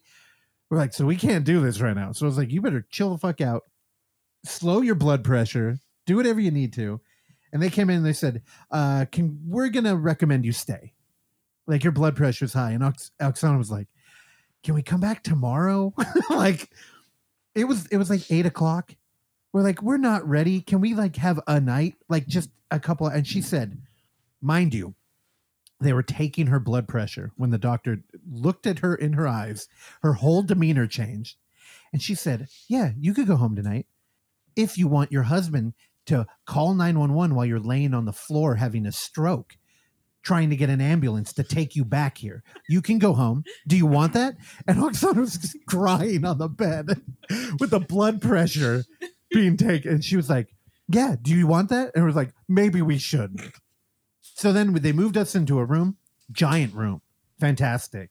She looked like she was in a fucking X-Men movie, hooked up with so many dude. They had like 5 monitors around her. Yeah, it was cool. They're like, we have a couch, a fold-out couch. is this the first time you've been in a hospital in 40 years? No, 36 maybe though. About to say, And, yes, there are machines in hospitals. No, but dude, they were high tech. They were flat monitors. Yeah. It's not like the 90s anymore. No, But on top of that, dude, it was a nice room. And I was like, we can hang out here. I was like, fuck. We did think ahead. Now, normally my favorite kind of vacation is a vacation where we hang out in a hotel room. it's all I ever wanted. Vacation. So I brought a speaker and she brought a little computer and it's like, we can watch movies. They're like, we got movies. And we're like, FX oh, has movies. yeah. So what we did is we flipped around and she landed on TCM, which is a channel we used to watch regularly. And the thing that, if you don't know what TCM is, it's Turner Classic Movies. If you're not a fan of like black and white film, it probably won't be for you. But if you ever want to dip your toe in it, jump in on a weekend because they have people introing the movies, which changes fucking everything. And when I was watching TCM there, I realized why we did UF 24 Hour the way we did. Because we basically did that, where it's like, here's a movie, we'll set it up for you, and then we're going to roll into it. And then after, we kind of come back and we'll roll into another one. And it just changes the whole format. There's no commercial interruptions, no commercials at all, honestly. They just had their own stuff playing in between. So we threw it on there. Dude, we didn't immediately go there. We looked at Nickelodeon. We're like, oh shit, Nickelodeon? What do they got? Fucking Friends. What? I was like, where the fuck is Friends on here? Why? Weird. They're like, okay, go to Nick Jr. Friends. Why? I was like, what the fuck what bizarro world are we in? So then we went to like Cartoon Network, and I think it was like Futurama, and it went to a commercial, and I was just like, we can't do this.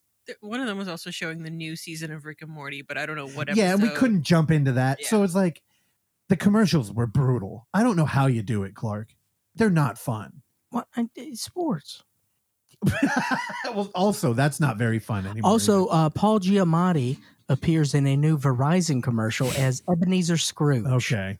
He I'm- gives it his all. I'm missing out. So again, we ended up being there for like a week.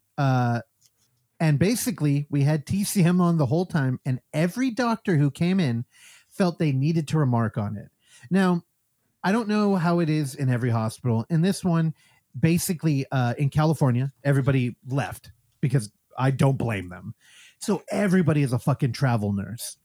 They're all adventure nurses now. With the travel again, that's been a huge thing for a long time. But I mean, everybody we talk to. Do you know why? Because California nurses make bank, baby. Oh, I believe it.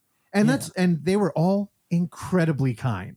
They're the coolest people. So the thing is like that's good. So here's the thing, like being in California sucks because you're getting the money, but it fucking sucks because it's expensive here.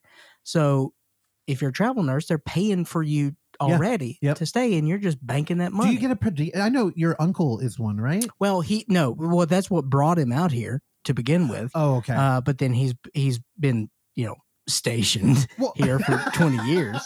But yeah, he was doing it for a long time. And do they get a per diem too? I think so. Dude. Now, what he's doing now is basically assisting people on airplanes when they need to do long international travels. Oh, he's I couldn't do or that. even domestic. I couldn't fucking do that. Being That's on a tough. plane all the time. He's been telling me there's been some challenges, Dude. Again, but they pay for everything. I He listened. gets the miles. It's great. I listened to an old Rogan with Travis Barker on there, and hearing him talk about navigating not getting on a plane because he was the lone survivor of a plane crash. Really? Yeah, you didn't Yeah. know about that? No. Dude, most of his body was burned up. I guess he came out Is of that the why plane he covered his body in tattoos? partially, I think. Sick. He went through he got covered in jet engine fuel and was on fire, like running. So now when they Jesus. do tours, he takes a boat. Really? Internationally, he gets on a boat. Damn. That's how bad. And I was like, wow, I'm not that bad, but he's got a reason at least. Yeah, so the Damn. plane shit, I can't fuck with it. But yeah, no, I had to say it because, like the people I love out here in the Bay Area, they're all not from here. Yeah. And I was like, all the nurses that we started talking to that we were like riffing with, they're all from like fucking Georgia or like Vermont or something. They're all like, Oh, Georgia. Yeah, that's close. Yeah, You tell him I correct said what's up. oh my God. Europe. Oh my God. Yeah. Actually, the one who helped deliver the baby was from Georgia. And Anne, if you're listening, you're fucking the best. She was just like, you've never had a peach from Georgia? She was like, oh, you're missing out. And she just was talking about, Oh, the United States. The presidents of the United States of America. there you go. Randy, cut that out. Make him sound funny.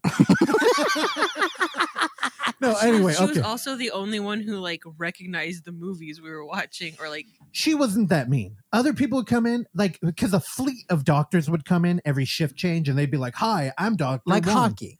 Well, dude, they would have like the they would have a midwife, a doctor, then they would have like a phlebotomist. It was in a V formation. They had a midwife on Yes, the... dude. every shift. They would yeah. walk in and they would show up like she was the president, and they were like the Avengers, like, we're here to serve you.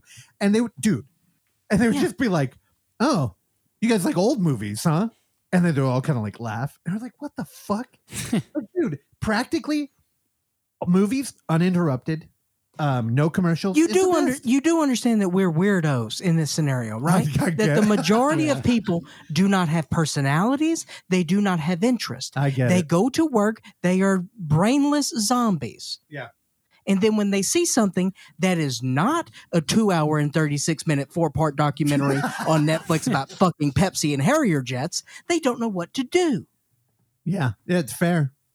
There was one lady who came in, and I'll just get to it when we get to it. So starting off our TCM extravaganza, dude, I feel like I should have had music ready for this. What do I got? Is anything appropriate? Oh, you know what to play. Here we go. TCM extravaganza. Should have played the Cobra guitar. Oh no, I should add that into the cool guy cow. Hell yeah. So the first movie I should mention, this was a high stress situation. Oksana was getting like 15-minute intervals between her blood pressure checks. And then when she was doing well, it'd be an hour. And for a long time, they didn't want to put her on magnesium because it was going to make the labor harder. So we were like, it was a tightrope we were on, and it was not fun.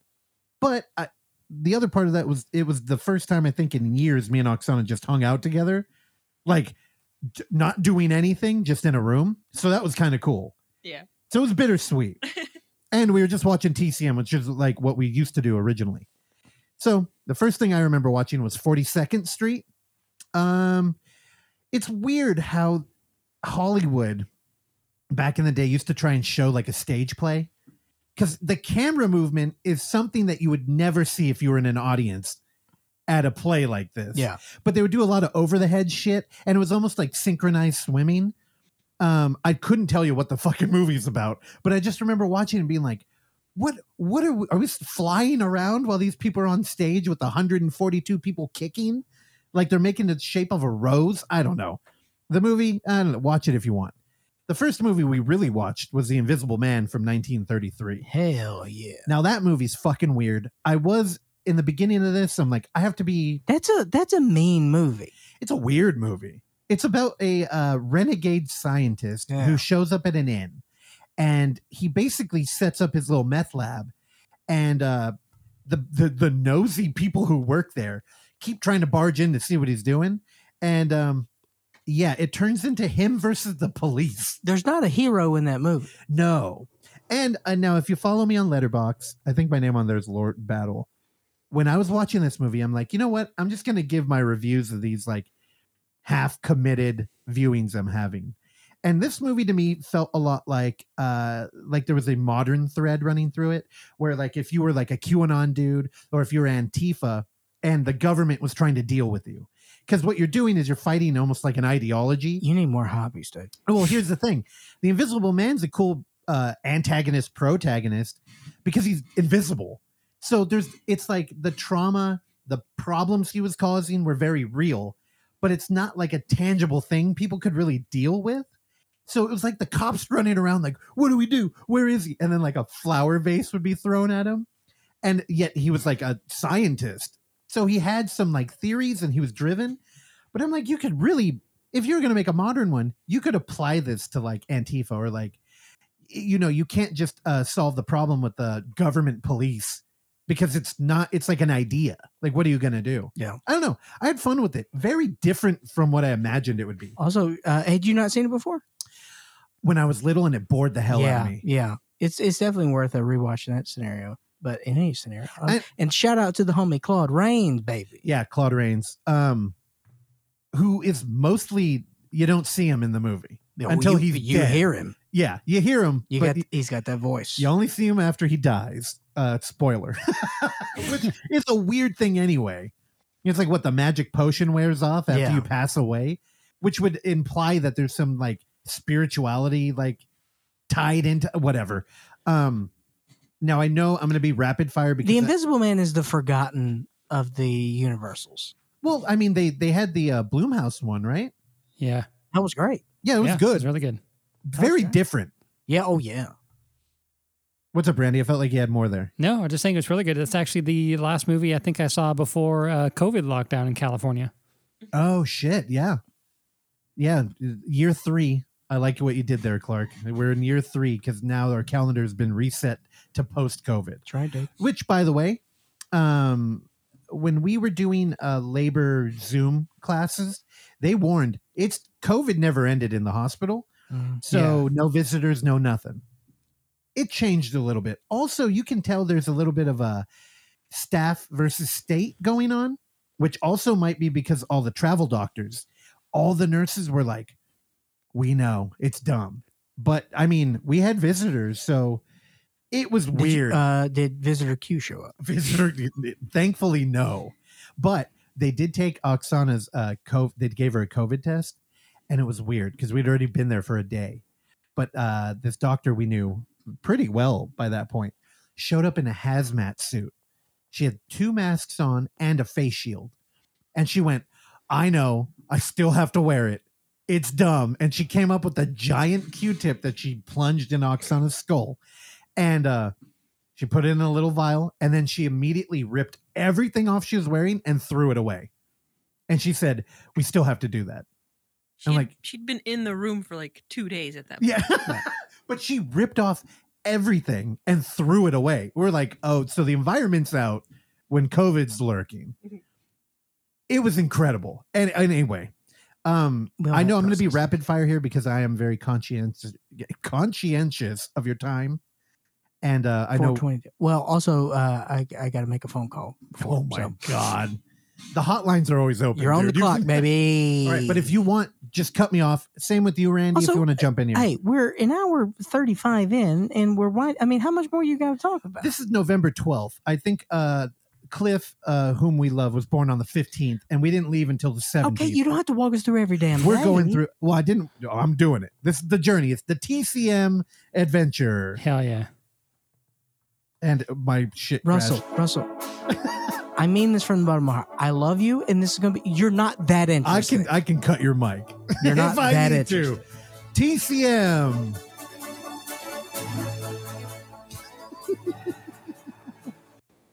Also, Ben Mikowitz is going to be calling in later on. Wankowitz. Dude, you should hear him talk about race relations back in the day. It's like I want to choke him. Anyway, the next movie we watched was Foreign Correspondent. Ooh. A film I had not watched, Mr. Hitchcock. And I wrote Mr. Hitchcock. I wrote about it on my letterbox, and I honestly don't remember it now. Then we watched Some Came Running. I remember that being good. Frank Sinatra's in it. Dean Martin. Yeah. Next. The hell? Sorry, that was me. I got a phone call apparently. I hate when the phone call rings on the computer. Why is your ass blowing up? I don't know. I never get phone calls, which is why Wait. this is the first time this has happened. Do you need Wait. to take it? Is that a bit? No, it says potential spam. Oh, okay. What the fuck? I don't have the iPhone ringtone as a drop yet. Also, spam on a Sunday? Do they have no standards? Maybe they're Hawaiian. Guess not. Anyway, It's like in The Wire, dude. You don't shoot on a Sunday. then into It's November. the Lord's Day, dude. Now, again, we were sleeping irregularly throughout this whole thing because we were being woken up at all times Sure, by it's a nurses. hospital. So at It's hard. 2 a.m. came the inspiration for our new segment, which I know Clark is going to love when we do it. Fuck you, fuckball. Yeah. The movie that really lit my fire and made me angry at 2 a.m. Do you know what it is? Come on, baby, lit my fire. Get Shorty from 1995. Never seen it. And me either. But I went, what is this fucking movie? And I saw Oksana. What? First off, it was in color. It was very jarring. And it was from the 90s. I'm like, what the fuck is happening in TCM late night? Oh my, I was just like getting angry. And then it was just like, hey, fuck you, you fuck. And I'm like, that's what I fucking hate. It's like there's no substance there. It's all like superficial. I'm a fucking cool guy. Oh, it really was Get Shorty? I It thought was. it wasn't. I kept saying that. I was like, who's this fucking Get Shorty? And I was just saying, I don't know why that came to me. I've never seen the movie before. Yeah. But dude, I was furious. And then I looked it up it was Get Shorty. How fucking weird is that? I kept saying that to her and she's like, I don't know what Get Shorty is. It's terrible. That's what Travolta. it's like. Yeah, it was Travolta. There's a lot of people in that Oh, movie. so many people. And I was just like, fuck this movie. But yeah, so as far as like, the stereotype as far as, like their language yeah. and their cadence and things like that, shows like The Sopranos, Yeah.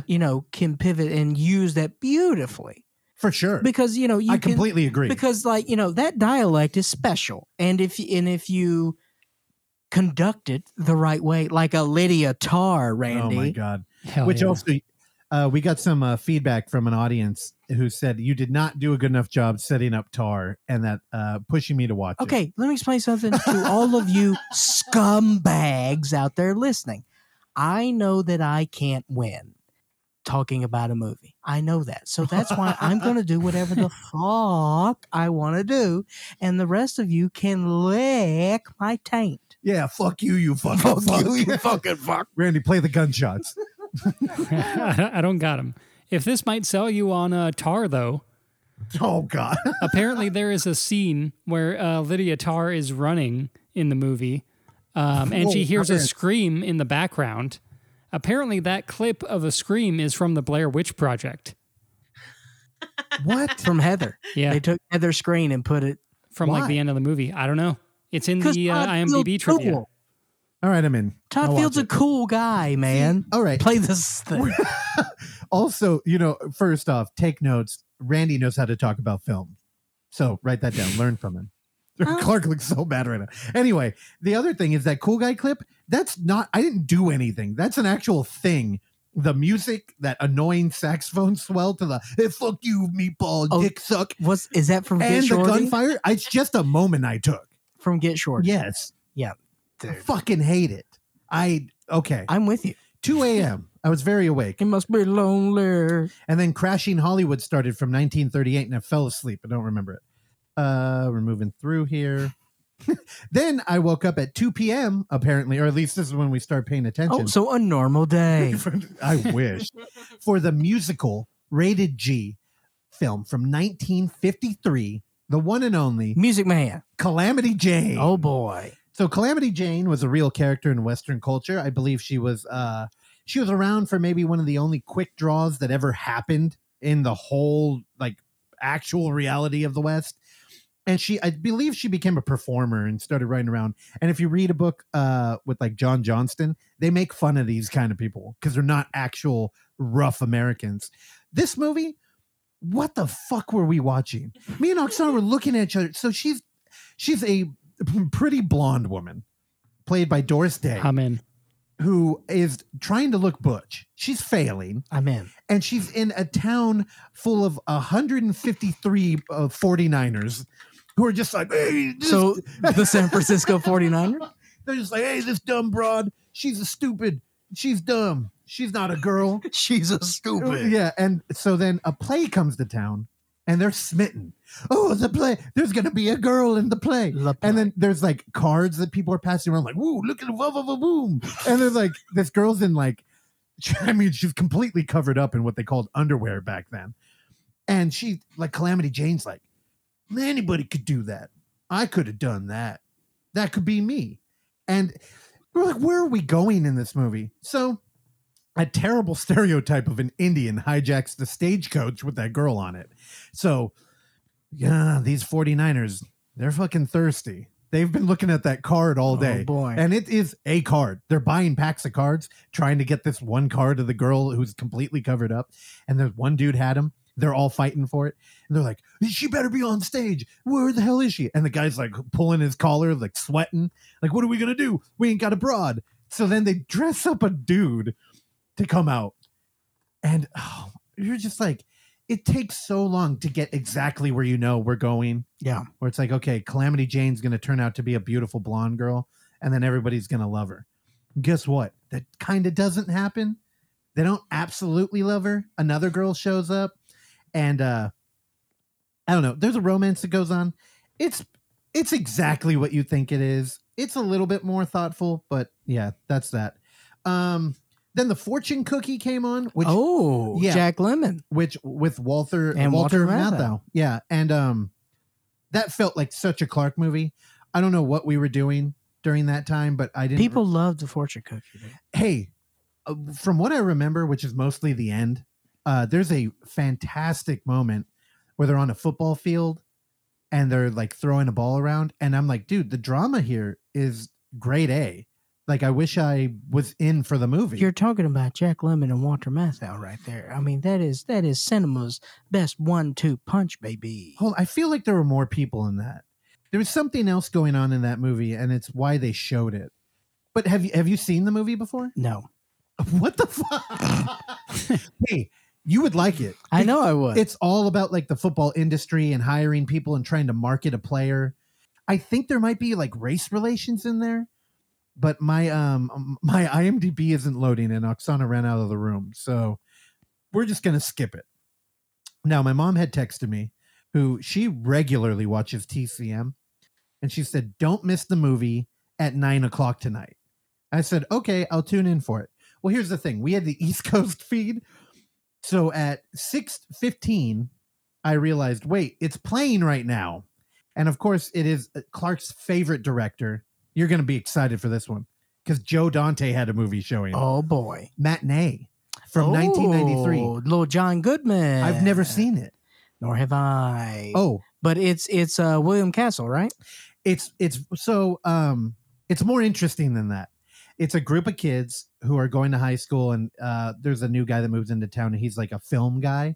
But like back in the 90s when that was kind of cool still, like now if you're a film guy, it's like, who gives a fuck? Like our lives, basically. And the Cuban Missile Crisis is going on. So they're living in kind of like a John Waters 50s world, but everybody's scared that they're about to get nuked and the world is going to end. You mean like right now? Kind of, but they're in Florida, and it is kind of if you were Russian and you were worried about NATO.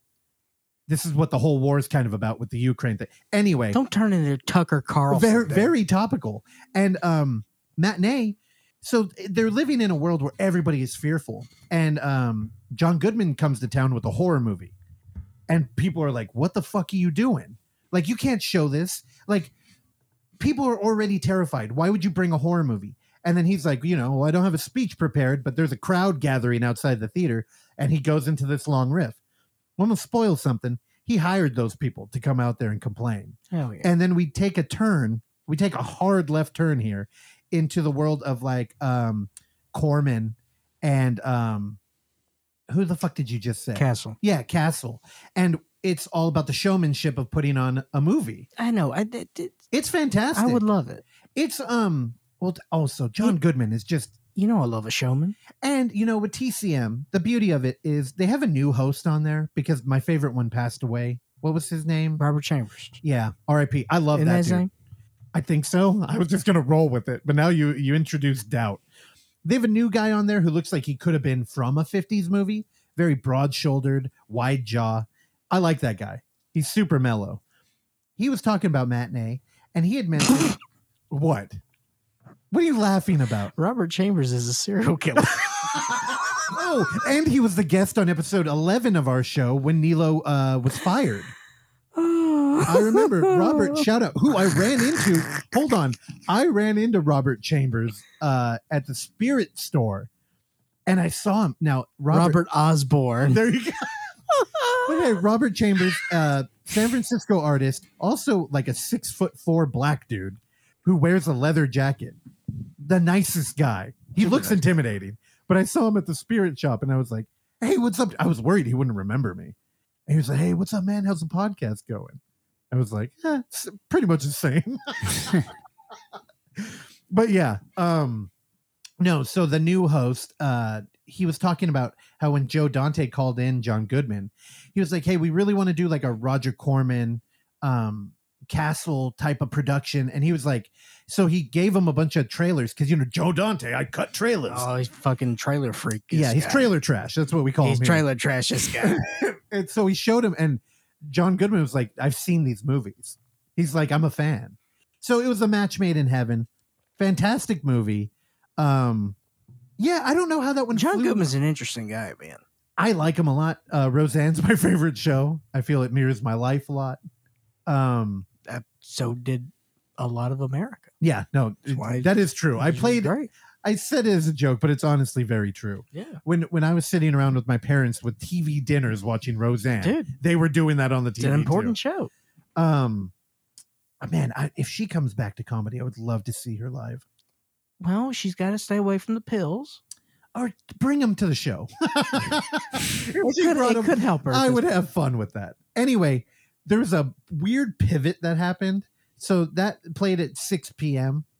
And then they turned into Sidney Poitier hours. So they're playing, you know, Flower Drum Song. Guess who's coming to dinner? Don't put that on Portier, okay? Poitier, hey, I don't know the Did they full- show In the Heat of the Night? I'm telling you, they don't do commercials on TCM, Yeah. but they kept doing the reframe, and they have one that, God, I should have pulled the audio because it opens up. It's like hateful, and then it's got like D.W. Griffith's like Birth of a Nation, like, you know, the Klan, Birth of a and Nation. it's like problematic, and then it's got somebody in like a red face. I don't know what you call it. They're dressed up like an Indian, but it's clearly like a Yeah. white dude, and it's like rapid fire that. Hateful, problematic, angry, like, and it's all pictures. John Wayne is Genghis Khan. Dude, no, but that would be good. Yeah. Also, Rogan's favorite movie, Yeah. apparently. No, and then, you know, they would always talk about, you know, we got Sydney. He was a good one. And there's an interracial movie, Guess Who's Coming to Dinner, which I feel like they showed 8 times while we were there. Didn't catch it one time. Sorry. All right, let me go through Captain Kids. No. They also showed a lot of short films on there. Okay. I didn't realize. Shorty's watching Shorty's Day.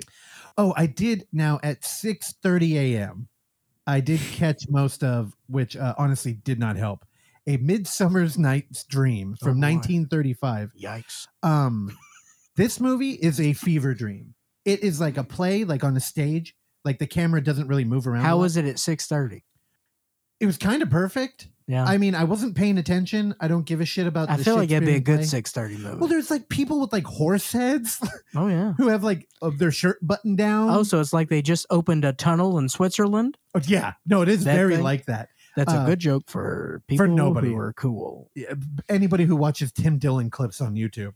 Not just Tim Dillon. There dude. was- I saw it other places. Yeah, too. I'm sure. I'm sure. You're like, I got my ear to the ground. Yeah. No, like one guy was supposed to be like a fairy king or something. So they put like a sparkly effect superimposed over only him in the movie. Hell yeah. A lot of interesting filmmaking. None of it really stuck with me though. We watched Dames, which is from 1934, another musical, another, hey, we're putting on a play. So let's have the camera float above all the people dancing. Again, I was sitting there like, who's seeing this? Because you're doing this shit for an aerial view, but the people in the crowd aren't above you. People love a musical. Yeah, but they weren't representing it like we were in the crowd. It was almost like we were God floating around like, oh, look at the culture. Yeah, not for me. Then I watched the movie The Tall Target from 1951. Oh, that's good. A detective tries to prevent the assassination of President Lincoln during a train ride. That's what I'm talking about. Directed by Anthony Mann. Play the stinger. Cast Dick Powell. That film was not cool guy shit because it was fucking good. There was suspense. They knew how to craft a film. What's this called again? It was called The Tall Target. Also, you know what else you're going to love? Hour 18 minutes.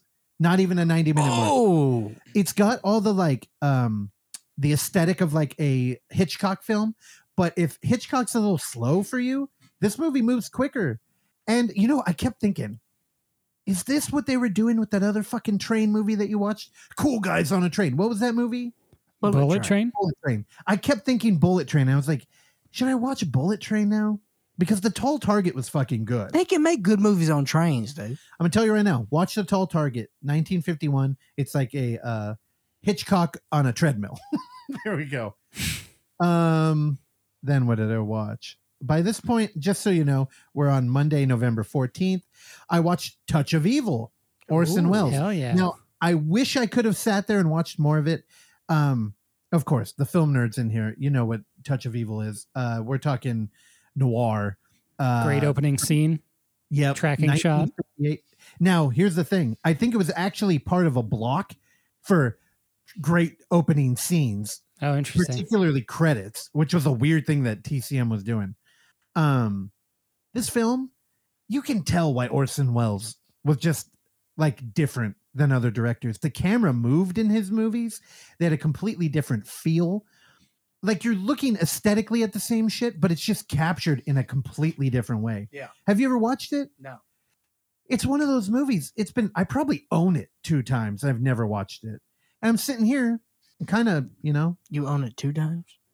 Probably in a couple box sets. Own me 2 times, babe. Oh my God.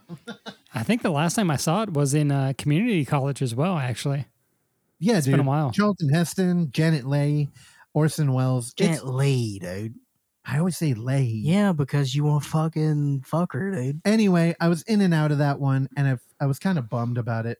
So I made sure to pay attention for the next movie at 10 p.m. Now I'm going to give you a hint. Here we go. When I realized what we were watching, also in color, also 90s. So Ooh. earlier this episode, I was talking about how it's not like they could get more films because they're kind of limited by the era. It looks like they're creeping into early 90s shit, which I'm not against, honestly. But here's a hint. Take a guess who directed it. I had to text Mike Keegan that I was watching it. Richard Linklater. Randy, you got a guess? Hal Ashby. Oh my God. I really thought that was going to be an easy hint. It was a Robert Altman. That was my next guess. Same, actually. That was Shortcuts? now again, I told this story before, but it's one of my favorite. Robert Altman is seriously his favorite director. And after a screening of Finding Nemo, one of the men who worked on the film came out and was talking to Keegan. And he was like, who's your favorite director? He's like, Robert Altman. He said, nobody says their favorite director is Robert Altman, but in an angry way. And Keegan, Weird.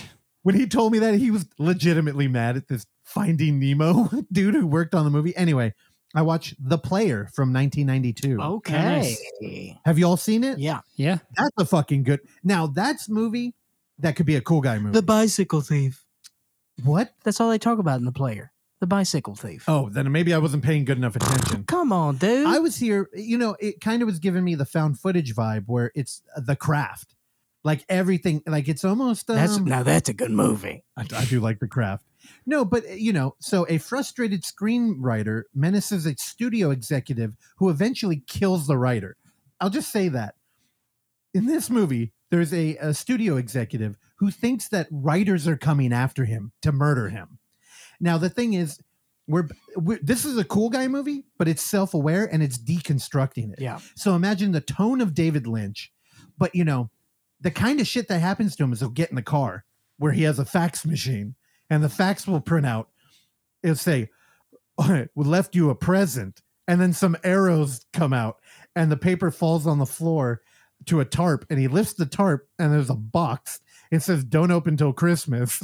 So he opens the box and there's a rattlesnake in it. And in my head, I'm like, now that is cool guy shit. But when you frame it, we're a studio exec who a group of writers thinks murdered another writer. Yeah. If you have a group of writers coming after you, that's a perfect territory for bonkers, weird shit. Fantastic film. I had to text Keegan. I was like, dude, I'm watching The Player right now. Was this in the good opening shots block as well? Because I remember that having a great tracking shot in the beginning. I think so. You know what? Let me skip it. Yep, it totally was. Also, is this your first Altman movie outside of fucking OC and Stigs? Got to Which watch again, Nashville. But that one is Keegan's fault too. He showed it as part of Weird Wednesday. Wait, Yeah. Randy, what did you say? Did you say something about one of my favorite movies of all time? Yeah, I said he's got to watch Nashville. Bro, It's great. you have to watch Nashville. So I was texting Mike, who again, if you're a longtime listener to the show, and we've had him on a couple times, he was the program director at the Alamo. He departed to do the family thing. So he's got a couple of beautiful children now, and he was stoked that we were in there waiting for labor at any moment. So he said, "I'm giving you some different Altman recommendations in a weirder order because you're a true head who can handle severe shit." So he gave me 10 movies to watch in order of Robert Altman. Okay. I just thought I Nice. should share this with y'all. All right. Number 1, McCabe and Miss Miller. McCabe. Cool. Number 2, Secret Honor. Oh, dude. Okay. I have that on. Do you want to Criterion. watch these? If you wanna- I've seen Secret Honor. well, I mean, just in general. I don't know if you would like Secret Honor. Okay, well, I trust Mike. Keegan's got a good taste, and we hung out a lot back in the day. So. It's a one-man play. Okay. Well, he told me this is not, Philip like Baker I Hall. just read. So number 3, The Long Goodbye. Mm-hmm. Number 4, Three Women. That's cool. That's Hell deconstructed cool guy shit. Oh, The Long Goodbye. Yeah. Okay, Yeah, I'm into totally. that. 3 Women, me and Oksana did watch at the Roxy. Oh, that's They right. showed it, and I loved it. Good The job. Shelley Duvall, dude, so good. Also, I feel like Altman is kind of like David Lynch, at least with the films I've seen, except he's not trapped in the David Lynch like skin. Like there's more, but he's got that vibe, that tone, that like eerie kind of off, but you're still in a technically good movie. Yeah. Yeah, like I don't know, he feels a little bit more like diverse. Then number 5, Come Back to the Five and Dime, Jimmy Dean. No idea. Oh, neither of you know. No clue. That- Yeah. That's tight. Number 6, MASH. Okay. Number 7, OC and Stigs. Yeah. Number 8, Thieves Like Us. I haven't seen that one. Thieves Like Us. Yeah. I Thieves the, Like Us. The inflection I gave it was like Thieves Like Us. Like I almost added a comment Yeah. comma in there. Yeah. Thieves Like Us. Oh, I thought it was like Thieves Like Us. It doesn't matter. It It's like kinda does. who invited them? Yeah, who invited them? We'll never know. Number 9, Fool's Gold. Mm-hmm. Little Jack Nicholson, And then number 10 is Nashville. of course. And he was saying, watch them in that order. Just it'll set like a palette and a correct tone. for me. So does that make Nashville the headliner? Today? yeah, pretty much. Nashville is perfect. Yeah, and I think you would agree with me. And I will tell you, the ending of Nashville is the greatest ending in movie history. I'll take your word. I Don't love you it. fucking ruin it. Okay. It involves Don't shut the hell up. I wish I could turn my headphones off. All right. So after that, again, fantastic film, The Player 1992. I highly recommend watching that, especially if you're a found footage fan and you like seeing somebody play with the craft of filmmaking, which is, yeah, I mean, it's good. Then we rolled into another movie that I watched most of, similar theme, Pillow Talk, starring Rock Hudson and Doris Day. A man and a woman carry their feud over the telephone line they share into their real lives. Now, there was something called a party line back in the day. This was 1959. So I guess Rock Hudson, who was a player, he was a pianist, and he would seduce women with songs that he would tell them he wrote for them. And then he Rock would bone Hudson them. allegedly put his penis in other pianists. Oh, was he gay? Oh yeah, he was secret. Oh, he gay. was way too handsome to be straight. Oh yeah, I was a fan. I'm like, he's Rock a Hudson, beautiful man. dude. He's like the perfect like kind of 50s dude. Oh, yeah. Like barrel chest, broad shoulder, tall guy. Gaping asshole. Could do a southern accent on the drop of a dime, Hell yeah. which he does in this movie to trick the lady that he's sharing a party line with into thinking that he's not the man he is. And guess what? She falls in love. Of course you did, dumb broad. Well, here's the thing. He was fucking. He had a button that would lock his front door and his couch would turn into a bed and lights would come down. It was kind of perverse. I'll just say that. I was a little Hell offended. I don't know why. I hung with this whole fucking movie. And it is just a light, oddly passionate comedy. Well, it sounds like the Van Wilder of its day. Now, this movie, I'm shocked Randy didn't chime in to say that it also had a good opening. It lampshaded a dude who was never really known, but everybody knew because he had one of these like disembodied credit scene openers where it's like people with pillows and they're throwing them around and then the words would appear over the pillow and it was like kind of complicated. I guess that dude, that's all he did is he would come to your movie and make you an interesting opener. And he passed away a few years ago and they kind of memorialized him here. Oh, jeez. Yeah, but it was weird. I learned something and I already forgot it. So then we roll into the next movie, which God, if I could erase my brain to forget this fucking film, Oksana had to look over. You were out. At some point, I think this was, do you remember The Player? Was this Fentanyl Night? I remember most of it, yeah. All right. Was this Here. fentanyl night? So Randy, fentanyl get that night. isolated. If it was Monday, then yeah, probably. It was Tuesday. Yeah. Okay. So we're a brief little side here. We'll pull into the rest stop so I could tell you, take you a journey with fentanyl. Oksana, God, we were inducing labor, so they're trying to give her contractions. Good news, they started to hurt a lot, which is a good thing we wanted.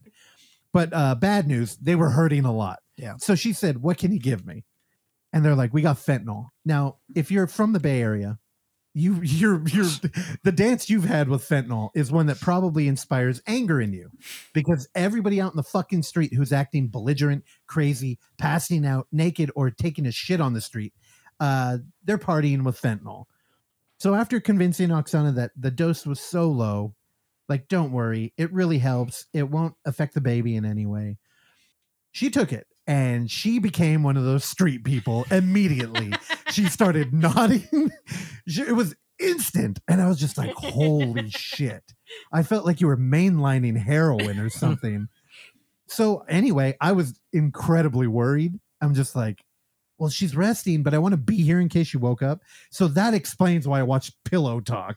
And honestly, it's probably the movie I paid most attention to. And so she was nodding off, which is why she didn't remember the highly how do I want to put it, the animated opening. Did that give you a hint? What? 1987. Oh, so we're talking about the movie that the you next hated. movie. Yeah, the movie I hated. It's animated in 1987. Only the opener, which is why it was so memorable. Cool World with Brad Pitt. Close, kind of the same vibe. It was Who's That Girl, starring Madonna. I have no idea what this movie is. Oh my God, I fucking hate this movie. A hapless New Yorker's rich father.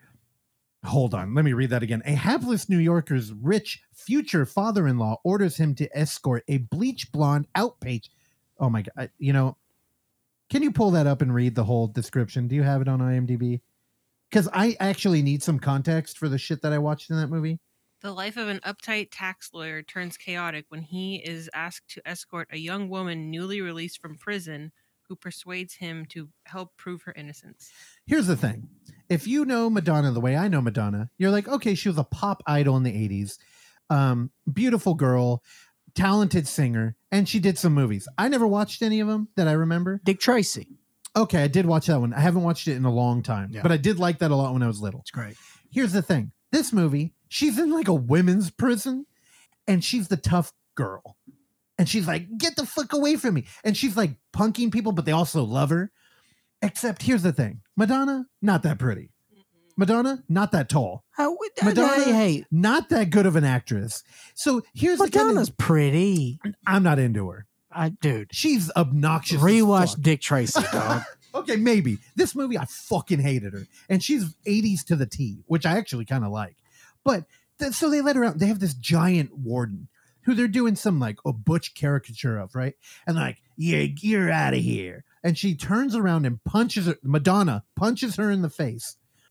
The warden falls down, gets back up, and it's like, that you're going back to jail. And then people behind her in the cells are like, wait, think about it. Do you really want her back here? Just let her go. And she's like, all right, get out of here. And I'm like, oh no, what is this movie?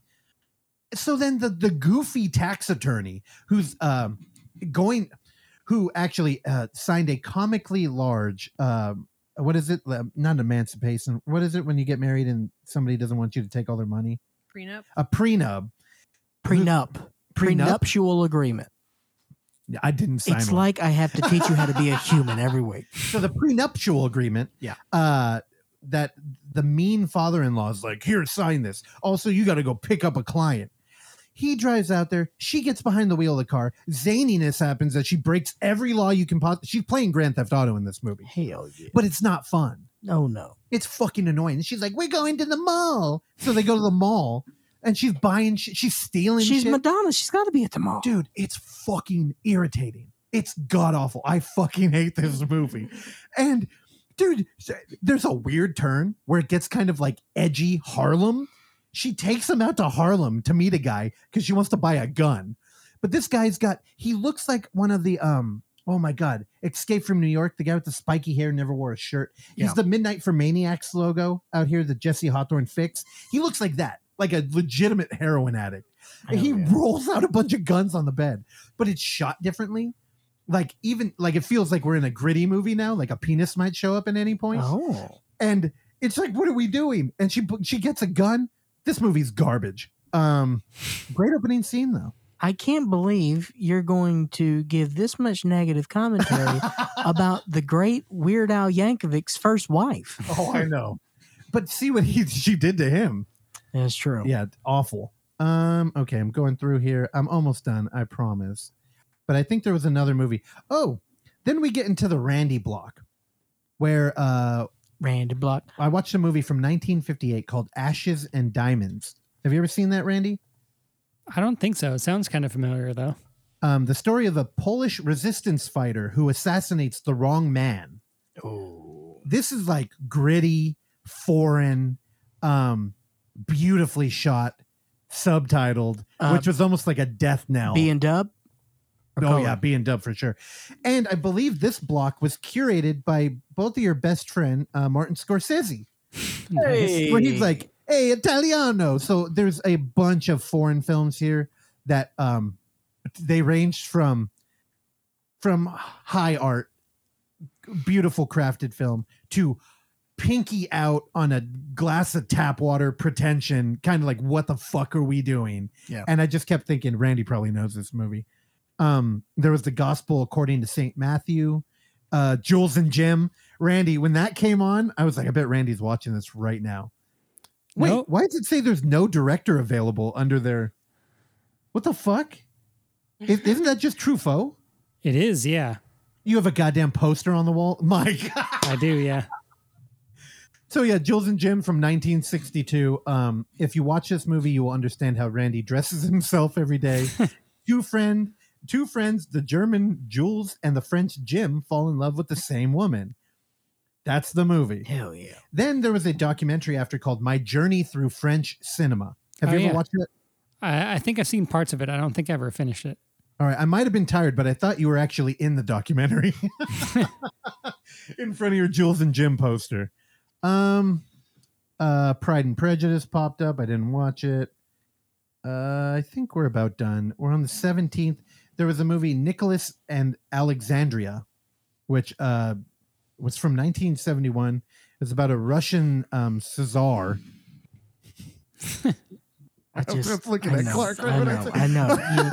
I knew you. See, sometimes I'm sorry. I know. All right, you were I know. too quick for me. Marie Antoinette played. Again, The Sofia Coppola film. the last movie that I actually paid attention to, which was, I believe, the last one we watched before we left, was a movie called Ice Station Zebra. Have you guys Ooh. heard of that? No. From No. 1968. Did you guys hear about this? So it's 2.5 hours long. Oh, God. I'm A out. submarine commander I'm on back in. on a perilous mission must ferret out a Soviet agent on his ship. Oh, I want to watch more submarine movies. Is Now- this good? Here's the thing. Totally reminded me of The Thing. Oh, tight. Because here's the thing. Do you remember when we watched Black Sea? Yeah. A lot of that too. That's a good movie. Because it's America and it's Russia. I like a submarine movie. So they're going out to like Antarctica and they're trying to find a British ship that is wrecked. Oh, boy. But it had intelligence on there that America didn't want the Soviets to get. Of course it did. But neither of them know how to navigate being trapped under an iceberg. That's what I'm talking about. So they have to team up. I love it. Dude, I was like, I've never heard of this fucking movie. Is it good? It was cool. It's very like Planet of the Apes looking, where it's like, here's a big budget. Oh, yeah. But then it's like, man, I just watched Orson Welles, who shot shit on the street. And it looked so much more natural and better than like these fake icebergs. But like, it was cool. I feel like John Carpenter must have been thinking about this movie when he made it. There's one of the guys in it. I was like, dude, was it Ernest Borgnine? No, I can't remember. One of them's in Escape from New York. Yeah. It was him. But I was like, dude, he's in The Thing. I'm like, it's a direct connection. And then she was like, no. She was playing the producer role in Hell yeah. the hospital. So what's this called? Iceman Thick Box? It's called Ice Station Zebra. Ice Station Zebra. It is 2.5 hours long, so you know it's a little bit epic. You're not going to talk about the movie we watched on our like date night? No, I was gonna get there. Okay, so I was thinking, because I'm always thinking about the podcast. I was like, I gotta watch an actual movie that I can talk about. It's got to be a horror movie, and it's got to be topical. And I just discovered as I took the remote for the first time. Oh, I should mention, the TV we were watching this on was probably 50 feet away on the other wall from the bed she was in. Yeah. Also, all the sound was coming out of the remote control. What? Yeah, because all the audio came out of a little speaker on the back of the remote control. Oh, God. So it was kind of a nightmare. Also, we did watch submissions for UF on a computer with the speaker we had hooked up, and there was a lot of screaming. And the nurses came in at one point because, mind you, this is a real fucking speaker now. Yeah. They're like, what were you guys watching before? They could hear it in the hallway. Yeah, you're welcome, y'all Yeah. plebs. You'll watch things very loud. Yeah, that's how I want to be immersed. No. Anyway, We all have to work together. Dude. It's like, submarines under ice mountains. I was waiting. You hadn't I disappointed. couldn't think of glaciers, so I said ice mountains. It works. Astro Crag. That's what I would have went with. Now, I saw them open up for. what the fuck? Clearly, You have been talking for an hour, I asshole. know. I've been excited. I wanted to hang out with y'all. It was TCM. Well, you fucking buried Okay, your lead here. I got one more, and it wasn't TCM because when I took the remote, I realized there was a button we'd been overlooking. It was titled Movies. So I clicked the movie button, and lo and behold, they had movies. Oh boy. They had fantastic genres too: new, popular, action, and comedy. That's what I'm talking about. That was it. So I was like, oh God, I'm glad I didn't know about this before. So I was going through action, which action just means comic book now. Oh god. It's all comic book movies. Damn. So What a sad. I was like, is one of them a horror movie? And they had a horror movie called Morbius, starring. Oh my. So I watched it. goodness. Oh my God. Now I know this has been long, and honestly, there's not a lot to say about it. If you're into like movies that are going off the rails, you know what? It's kind of fun because that's exactly what that fucking movie is. I think people are just done with Leto. Why did he like? He's a sociopath that has a cult. No, Yes. I thought that was the Green Arrow. No. He Or the has Flash? he has a sex cult thing. He does too. Yes. Randy, who's the DC guy that has a movie coming out? Was it the Ezra Flash? Miller. Yeah, he's the one with the Oh, fucking. yeah. cult. They are different. But they're a cult, right? I They think have he had a their own quote or thing something. going Yeah. Yeah. Okay, so we get a movie. Jared Leto and Ezra Miller are under an iceberg, and they have to team up Dude, I'm but in. they're both going to find the Maltese Falcon, which, there might be a spy among each of their groups. We don't know. Anyway, the 30 Seconds to Mars singer is a vampire in this movie. But, dude, oh, God. So there's one moment in the film that I think captures everything. He's in imagine if the X-Men had a school for gifted kids, except they were all going to die. Yeah. So they're all constantly monitored, which a lot of the movies we watched all took place in a hospital too, which was kind of not the best vibe. Yeah. But he was in a comically stupid looking hospital and he was next to a kid and they have this awful conversation. What was his name? He had a vampire name. Lucius or something. Yeah. He's like, I'm Lucius. And he's like, no, you're Moby. What was it? Moby or there's something. And he was like, I'm Milo. Moby. No, well, he was like, no, you're Milo. And he was like, no. And he's like, no, you're just another Milo. Because there was Milo and he's gone. Then there was Milo 2 and he's gone. He's like, you're Milo 4. And he was just like, oh, why are you so down? Anyway, they become friends. But there's a moment where his machine that's keeping him alive, which they never explain. Here's the problem with these big budget movies. What is the machine he's hooked up to? Anyway, it malfunctions and Lucius just crumples over. He just goes, oh. And so then fucking Morbius is just like, oh no, good thing I'm a super genius. So he takes his pen, pulls it apart, gets a spring out, opens up the machine, replaces what looks like a level for a table with the spring, starts back up. The kid comes back to life. And next thing you know, he's being called in the office. And he's like, there's a dean there or something. He's like, a fleet of scientists got together to make that machine. And you fixed it with a ballpoint pen. And he's just like, huh. And he's like, I think I could get a grant for you to go to another school for gifted kids. Oh, God. And it's just like, what are we doing? So then they fly him off. There's a cut to him in the Amazon with a crutch. And he's bringing a fleet of adventurers into a cave. And they're like, what are we doing here? We shouldn't be in there. And he's like, no, I have a plan. And then there's a bunch of bats. This is the movie we're dealing with. And I realize it's old. But back, Lucius, Milo, he gets a letter. It's like, oh, dear Milo, I'm writing from you. I'm going to cure our problem. I'm going to fix it and we'll be good. Don't worry. And then the wind from his room takes the letter outside and he goes, oh no. So he goes outside where 3 bullies have found the letter and they're reading it and they're all laughing, patting each other on the back. Oh. And he goes, give me my letter back. And they're like, this is your letter? You're an idiot. So they beat him up. But As they then should. somebody shows up. He hits one of them with a crutch. They fall down and he starts stomping him. And it's like, oh, okay. So this movie's about 2 vampires who are best friends, and then they split, and then that's going to be the fight at the end, which happens. The thing you didn't see happening is that Milo, Lucius, he becomes a mob boss in New York. What? So Morbius shows up, and he has to go through security, and he's like, what's up with all the security? And he's like, times are tough out here. I don't know. He's doing criminal dealings, but he's also funding all the research that Morbius is doing. This movie is a fucking shit show, but it was a lot of fun.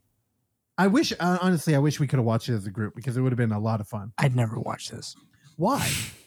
Well, I don't know. You like your superheroes in tights. That's why. You're like, I got to check their bulge. Because as we've talked about on the show, I am Team Venom, baby. They did have Venom, and I almost watched it.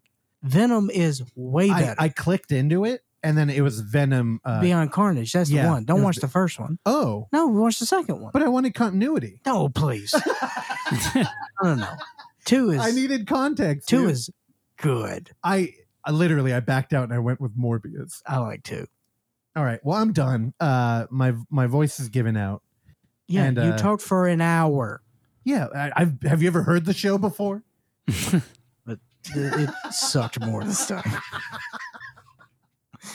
All right. Well, during all of that, you had a child. At some point. So baby's good. Well, here's the thing. I was trying to filter out all the good stuff so that we could talk about that. I understand. You want to hear about Oksana being spread eagle, grunting as a parade of strangers walk through the door. And I'll tell you right now. I don't grunt. No, she was too high on fentanyl. She was drooling. No, the thing is, we weren't even officially parents yet, but that fucking who gives a shit, like nudity stops becoming entertaining and it starts just becoming practical at a certain point. Sure. So it's like the stranger coming in, it's like, who gives a fuck? Like, like what are you looking at? You got one too. There Like was a that's the attitude. terrified med student who like Oh, dude. Fuck. So in one of those Avengers V-form fleets, they had a dude in the back who wasn't in the V-form and his arms were crossed and he looked uncomfortable. Yeah. And it was like, what's up with that guy? he And I was looked like 18. he looked like 18. And they're like, oh, 18. he's a student. He's here to learn. And he looked fucking terrified. I made eye contact with him the second time he came when he was leaving, and I just gave him a head nod. It was the highlight of the whole trip. Oh, God. Are you playing power games with future doctors, dude? I was like, what's up, dude? Well, he's Dookie Howser. He's going to have a better life than I did. Doogie Howser. Dude, I'm married to a fentanyl abuser, okay? Hell yeah. But I love you. I would hope. I love how you found fentanyl after the child. All right. Okay. So like we said before, we're going to try this whole one show a week thing out. That doesn't mean that we're not going to continue giving you the greatest interviews you've ever heard in your life. We will still do that. Yeah, I'm kind of bummed. We had to cancel a couple that I was really looking forward to. No. We've had to postpone I get it, a but couple. the timing was perfect. The movie was coming out. It will still happen. I know. For whatever reason, the child wanted to come early. And so there we go. Honestly, I don't think he did. He did not. he Well- was chilling. Like, He's here. yeah, he's here. And he's cool. He's cool. And he does the best baby impersonation from Eraserhead. It's very good. I'm gonna get some audio of it.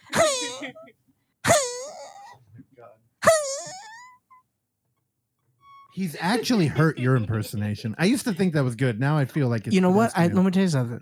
I've lost it. We'll see you next week. Thank you for listening to this episode of the Overlook Hour. And if you would like to hear more, please subscribe to us on Apple Podcast, Spotify, or whatever your podcatcher of choice is. And while you're there, go ahead and give us a rating and or a review, which is a very easy way for you to support this show that we bring to you every week for years now, free of charge. And as always, you can find us on YouTube at The Overlook Theater, Instagram at The Overlook Theater, Facebook at The Overlook Hour, and Twitter at The Overlook Hour. Last but not least, you can send us your emails and tell us how much you like or dislike the show at overlookhour@gmail.com. And if you're nice, maybe we'll read them on the show. I've been your engineer, Randy Stat. Please join me along with Clark, Russell, and Oksana again next time. Bye.